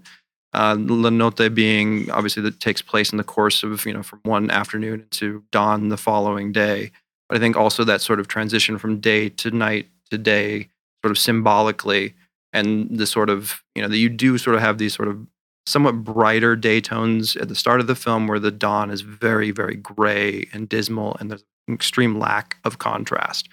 That these characters are in this world that is just dull and shapeless and lifeless. I think that may be part of where that sort of goes on sort of a meta level, I guess. Be one way to phrase that. Yeah, I mean, it is dark. The ending's fucking dark. He ends up kind of just on top of her, and they end up together happily ever after. As happily as one can be. Yeah, I think and many. Well, maybe I'm just again projecting. I mean, the night is the darkness of him taking over. It's that dark impulses. And he was born in it. That's good. He was molded by it. And he ended up in the sand. Not in the beautiful green, the fairway. He was in the sand trap. Yeah, bad drive. Yeah. Gets everywhere. Yep. Of course. By the way, I love that Vidi loved golf. That was my favorite thing. She was into golf. That would explain why they have a golf course in the back of their house. That is the first thing I thought when they walked onto a golf course. It's like, frame of reference for Vidi. I could play golf with her. Maybe. I've had friends that have lived on golf courses. It's not Yeah, I lived on a golf course once for a few months. Pretty. The wonderment in his eyes as you reminisced about this. It was designed by Arnold Palmer. Aren't they all? I think so. What's amazing is that Arnold Palmer, no matter what he does, no matter how many majors it's a delicious he won, drink. Mm-hmm. Yeah, I'm going to say his drink is going to outlive anything he did. Yeah. Oh yeah, it's like the Shirley Temple. Yeah. And you know what the real shame is that they don't make the big giant fucking cans of it anymore. They only have the light at 7-Eleven. Yeah. It really chaps my ass. It does. Yeah. I agree. You can get 2 cans and mix them, but that's a pain in the ass because where are you going to mix them? And, yeah. You got to buy a 3rd can and empty it so you can get fucking. You got to buy a big can of something else then. Totally. And then you get like some flavor pollution going on. So it's it's a 0-sum game basically. It's like that riddle in Die Hard 4 where you get the 2 jugs and you got to fill 1 jug and not have it be too big. Is that the Sam Jackson one? Yeah. God, I love that one. That's a great one. So I was looking up just one more recommendations. Tiny bit of errata. So apparently the cinematographer of this died only 5 years after this at an early age of 45 of viral hepatitis. Man. That hep will get you. Kind of a loss. That's what we're all looking out for. Yep. Watch out for the hep. Yeah. All right, on that happy note, let's on that happy note. Let's anybody? Donate to the Patreon and we'll do it again. You guys both had good lines. I want to laugh at both. How much to stop the Clapton joke? Oh. Ooh. I'll pay that. You know what? Let's see. It's got to be 1,000 for every floor. No, you know what? No. I will stop the Clapton jokes at listener request if we hit 10K subscribers. That's a lot. There we go. Until then, fuck that dead fucking brat. Jesus Christ. I'm so sorry, Eric. He doesn't listen. He's already. I also don't belong there in heaven. Wow. No, he listens to every episode and he's like, one day they won't make a joke about my kids. And it's just happening in greater and greater frequency because I have so little self-control. Lucy with the it happened football. again. Oh, no, not again. Oh. I guess I'll listen to next week's. If anything, we're making sure he's got good songs. He'll keep writing good songs. Yeah, that's true. That's true. Or maybe every time he's like, oh, I really want to hear them talk about this movie. That's what keeps bringing him back. Yeah, he's like, but they watched La Notte. Oh, God, My fucking favorite. So if you guys would like to suggest something for us to watch, you can certainly contact us. No, absolutely not. There's forget things that. to No, watch. fine. And me and Andrew have a No. recommendation for things to watch. But in addition, Well, there about are once every things month, to I get a listen selection. to, Okay, such as for Jamie his, Jeffers' yeah. British History Podcast. Good Yeah. Lord, has there ever Is that- been content Is better? that as good as revisionist history? Because I've been listening to that one. That was really good. That was not See, I've bad. not listened to That was really good. I've not listened to That's revisionist. I've hardcore- not listened to revisionist. Hardcore I've history not is listened pretty to good. Hardcore I history will too? second that one. Okay. All right. No. I like British revisionist History history. Podcast goes from the fucking Ice Age to World War II, and I'm not even to the Norman Conquest yet. It may And I not even just- still be going. That's about when it for all stops you being know. British history, though, when it kind of just becomes French history. Sort of. Is that when Brian the Broken comes in? I mean, is anything British history after the occupation of Rome? No, because the Pictish people start to get, pushed away and killed off. Listen to what our podcast has become. Excellent. I mean, there's a good amount of Danish history that comes in from the north around that time, too, as well. That's true. So- Yeah. That's true. Yeah. A lot of That's true. Anglo-Saxons. Cheese or apple? The Last Kingdom. All about that. Hey. All about that. Is that All right. interesting? Yeah. Is that The something? recommendation. You're recommending Recommendation. Also, Also, Captain The Kirk in show. Yeah. additional literal recommendation. Is he in it? He's We not in it. mentioned this earlier in the I think Kirk's podcast, not in but Last Kingdom. probably the best film that I've seen this year, subjectively speaking, is The Last Black Man in San Francisco. I was really deeply affected by that movie. I thought it was honest. I thought it was beautiful. I loved the cinematography of it. I loved Jonathan Majors' performance. I think he's fucking great. I actually just rewatched Hostels the other night for the sole reason of just like, oh, Jonathan Majors is in this. Go see that now. I didn't love it as much as you did, but it was enjoyable. Yeah. Give it a minute though. Like it doesn't feel right when you start. You got to kind of sit Oh, with it it. had me from the beginning. Really? Yeah, it really did. It's currently sitting at my pick for best cinematography of the year Oh, so wow. far, which means it'll likely get nowhere near a nomination. Yeah. But it's also it's a wonderful thing of all those Some things they tell you innovation stuff. never to do in film Exactly. school, and just do them all. And there's Yeah. a way to make them work, particularly like massive, strong front light. But but the Done thing is, beautifully. Yeah. they did it with intent. There's a reason they break those absolutely. rules. Yeah, it's not it's- just breaking them for the you fuck got to of it. know how to follow them in order to break them correctly. My recommendation this week is yesterday. I saw Yesterday. It was actually Missed pretty. opportunity for a rim shot there. Yeah. All right. True. That's the show's rim shot. It was unexpectedly good. Really? Yeah, the previews do not really do it justice, and they kind of intentionally lead you in a false direction a little bit. It's a little bit like happier, funner movie than it's really portrayed as. I don't know. I just kind of enjoyed it. Like it was fun. It was funny, and it was well shot and enjoyable. Is it the feel good movie of the summer though? There's really not much to contend with, so possibly Toy Story, dude. I've not seen Toy Story yet, though. I would not call Toy Story the feel-good movie of the summer. That's for sure. Oh, have you seen it? Yeah. Okay, I'm waiting until the kids thin out. I'm gonna go catch that Tuesday matinee when ain't nobody there. Yeah, that's definitely a good call. Yeah. Did you see either of them? I haven't seen Yesterday yet. It's on my list. I have seen Toy Story 4. Enjoyed it very much. Mm-hmm. I also definitely want to throw another big shout out to Booksmart. If those of you have not seen Booksmart, we've been talking about that. Okay, that was fantastic. Yeah. Also, The Dead Don't Die for those Jarmusch fans out there. Oh yeah, that's right. I did not like that, but I understand. I've been sleeping on Yeah, it. There's some Jarmusch that I don't like, and there's a lot of Jarmusch that I do, and I'm excited to see which this will fall into. To be, expect the driest, most sort of blatant joke Jarmusch that you can get out of it, because that's very much what the movie is. And it's not a movie for everyone, that's for sure. But if you are a big Jarmusch fan, if you love the sort of very dry humor, he gets wonderful performances out of everybody in that very dry way that only Jarmusch, I think, can really kind of pull off. And it's just a lot of fun. For those of you that hate zombie movies out there, is it going to fix zombie movies? Definitely not. But well worth a watch. To me, it's in that Wes Anderson camp. I just, I understand that people like it, but damn. He's got a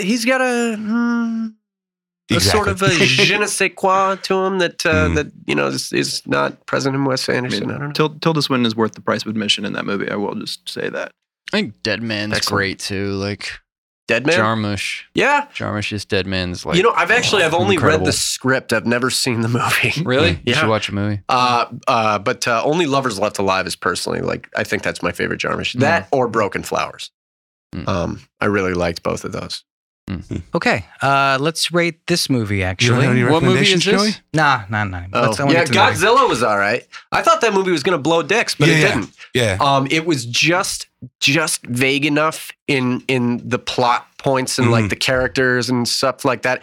Because plots don't work in movies like that. I've noticed that with especially like the movies made for the Chinese market, that it seems to be less character and more just big plot points. It translates better internationally. But I will say, if you guys want the best visualization of America, you're going to get Godzilla King of the Monsters definitely has that, where you find a place that no one has seen before, full of history and art and ruins and all this lovely things you do. And what do? Crush it. Nuke it. Philadelphia bombed itself in 1986. That's true. Either way, it was an entire block.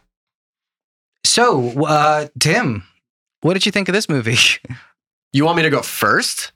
Sure. Okay, Derek, Jesus what did you think of this Christ, movie? Dude. How many times do we have to explain this shit to you? Wait, well, He goes last. Why He goes last because he has no real rating system. Okay, I don't really care about that. Let me be clear. I don't give a shit about that order. I just go to whoever I just see. That's all. Okay, I give it a 10 out of 12. Real high. I like it a lot. Yep. That's pretty much it. That's it. Okay. Sean, what did you think? All it needs. Man, you guys almost convinced me that I kind of like this movie, but I still can't buy into it. I'm going to have to go with 1 star. I did not enjoy watching this movie. There's obviously some stuff to take away from it. 1 out of 5 stars. That is, there's some pretty stuff in there, but like, Jesus fucking Christ, get to something. Like, it just takes forever to do anything, and then it doesn't really do anything. And I know some people love that shit, but I just fucking despise it. This is what I call a small talk movie. People get together and they fucking just talk about inane shit, and you're supposed to like gather a bunch of information based on the nuances of all the bullshit that these people spew. I fucking hate small talk in person. This is what we call good dialogue. It's called dialogue. Yeah, it's called good dialogue. Good dialogue. It's engaging in the sense that you're you got to read in... between the lines, Sean, and read the subtitles. That's important. Also, that Sean doesn't read. No, that's definitely. If there wasn't subtitles, it'd be a 2-star movie. But yeah, subtitles definitely deduct a star. Yeah. Okay, Andrew, what did you think about this movie? I'm in the same vein with Derek. I would go either 10 out of 12 or maybe an 8.5 out of 10, depending on how you want to characterize your scale. I think, it's not my favorite of Antonioni's films, but it is definitely up there. I think there's so much to take away from this film on almost every aspect of filmmaking, and I think of and commentary as well.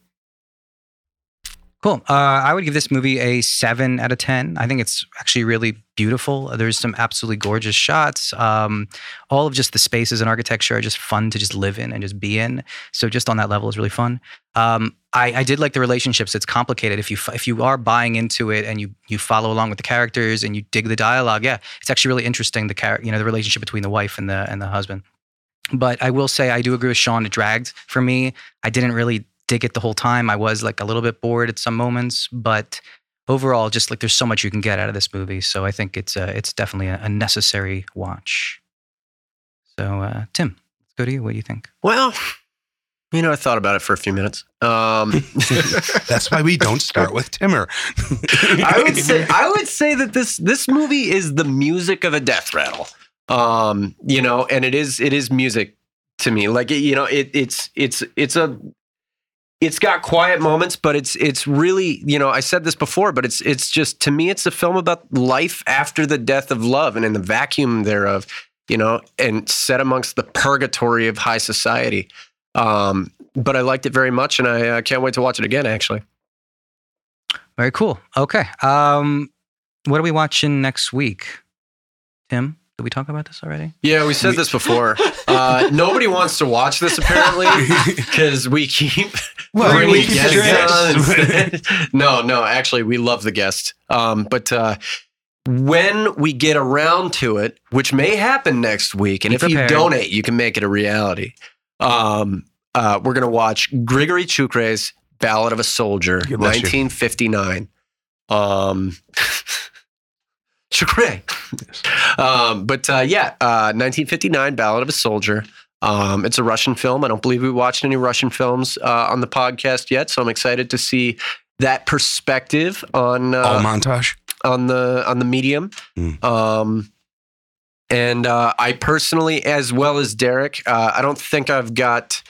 Who's that feller? Which feller? You know that feller?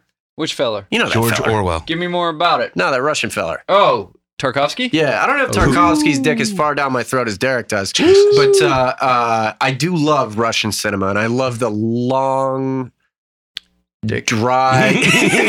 I love the long, dry dick of Russia. Shot of vodka helps the medicine go down. I think that might be a button. Yeah, that's a drop. That's the 2020 election in a nutshell right there. Yeah, either way, we're watching Ballad of a Soldier. It's going to be pretty good. Tune in. Okay. So thank you for listening. Also want to thank Andrew for guesting. Yeah, thanks for coming on, man. Yeah, thanks for having me. Had a great time. Yeah, appreciated your perspective. Yeah. Anytime. And also appreciated you breaking Antonioni to us. That's been something that we've talked about in the past. Derek was very, very, very excited to do that. Yes. It's nice to. I'm looking forward to. I'm glad that we're taking as much time as we are getting to crossing the border of 60. Right. But I'm really, really excited to get to that point, because I really feel like that's, to me, I think it's a big turning point in cinema. It stops being a picture business and it starts being an art form. It's like for fuck yourself. It's like for painting, it's like 1863, right? When, yes, when Monet came out. Yeah. Do you not know this reference? So okay. Yeah, you don't? 1863 painting? Sean knows this. Sean don't know shit. Okay, so let me give you a brief history. Okay, so basically all of art, right? All of painting was done by by artists, but it was for either royalty or for the church, right? Okay, so around hang on a second. Around 1863, right? There is in France. There's a thing called the salon. Okay, stop interrupting. There's a thing called the fucking salon. Okay, all right. It's then there becomes this salon, like the things that were fused for the salon. So because it's like an elite group that's picking what goes there. It's like the Tolkien thing. There's something that Monet does that is really controversial, and it like shows up in the refused salon like thing, and it's super controversial. And this actually is what most people think starts what is one of your favorite movements, which ends up leading to Pollock, essentially, and Impressionism and things such as that. And this was in 1863. So I think this is sort of around the filmic time in which you start getting more auteurs who start making things that are more personal films, instead, which is what Impressionism is. It's a personal thing for an artist Just instead draw a of goddamn apple. just doing something for somebody else. But it times out right? Because for painting, right, photography was coming along, so there was no need for an accurate photo representation of something. Impressionism was kind of necessary, right? Yeah. So there you go, a little history. Thanks, Derek. Should we end this freaking podcast? Coincides a bit with, the rise of TV. Mm-hmm. Yeah. TV was very 1863. big in 1863. 1863? Yeah. Good old 1863 TV. Fuck, dude. If you got what I was talking about, can you give me a call at 660-723-9730? TB. Tuberculosis is what he I'll pick up any time of day. All right, Sean, what other shows can we watch on the Fogcast Network? Well, you can first off head on over to Patreon/Fogcast. That's FAUCAST to donate to any one of our shows. You can choose your favorite or donate to all of them. It's totally up to you. Tammer needs new shorts. Yeah, obviously, there are many things we could be doing there. But you can check out all the fine shows on the Podcast Network. We got the literary we got going down on South Park. We got Politinkering. We got Text Before Calling. We got Wild Wild West World. We got this lovely show that you're listening to, Celluloid Breakdown. Thank you all for joining us. It's been super dope. Good job, everybody. Yay. That's my time. It's still recording? Reclaiming my time. Okay. Reclaiming my time. Reclaiming my time. Would you please explain the rules Either way, and do not take meatballs that on away from pizza my is not time? a fucking Time thing. belongs to the gentle lady. It's not a from fucking thing. California. No, it's not normal. Also, we've not had that here. Just because you don't like it doesn't mean it's not a I thing. swear like to it, God, but we've it's not not had meatball normal. pizza.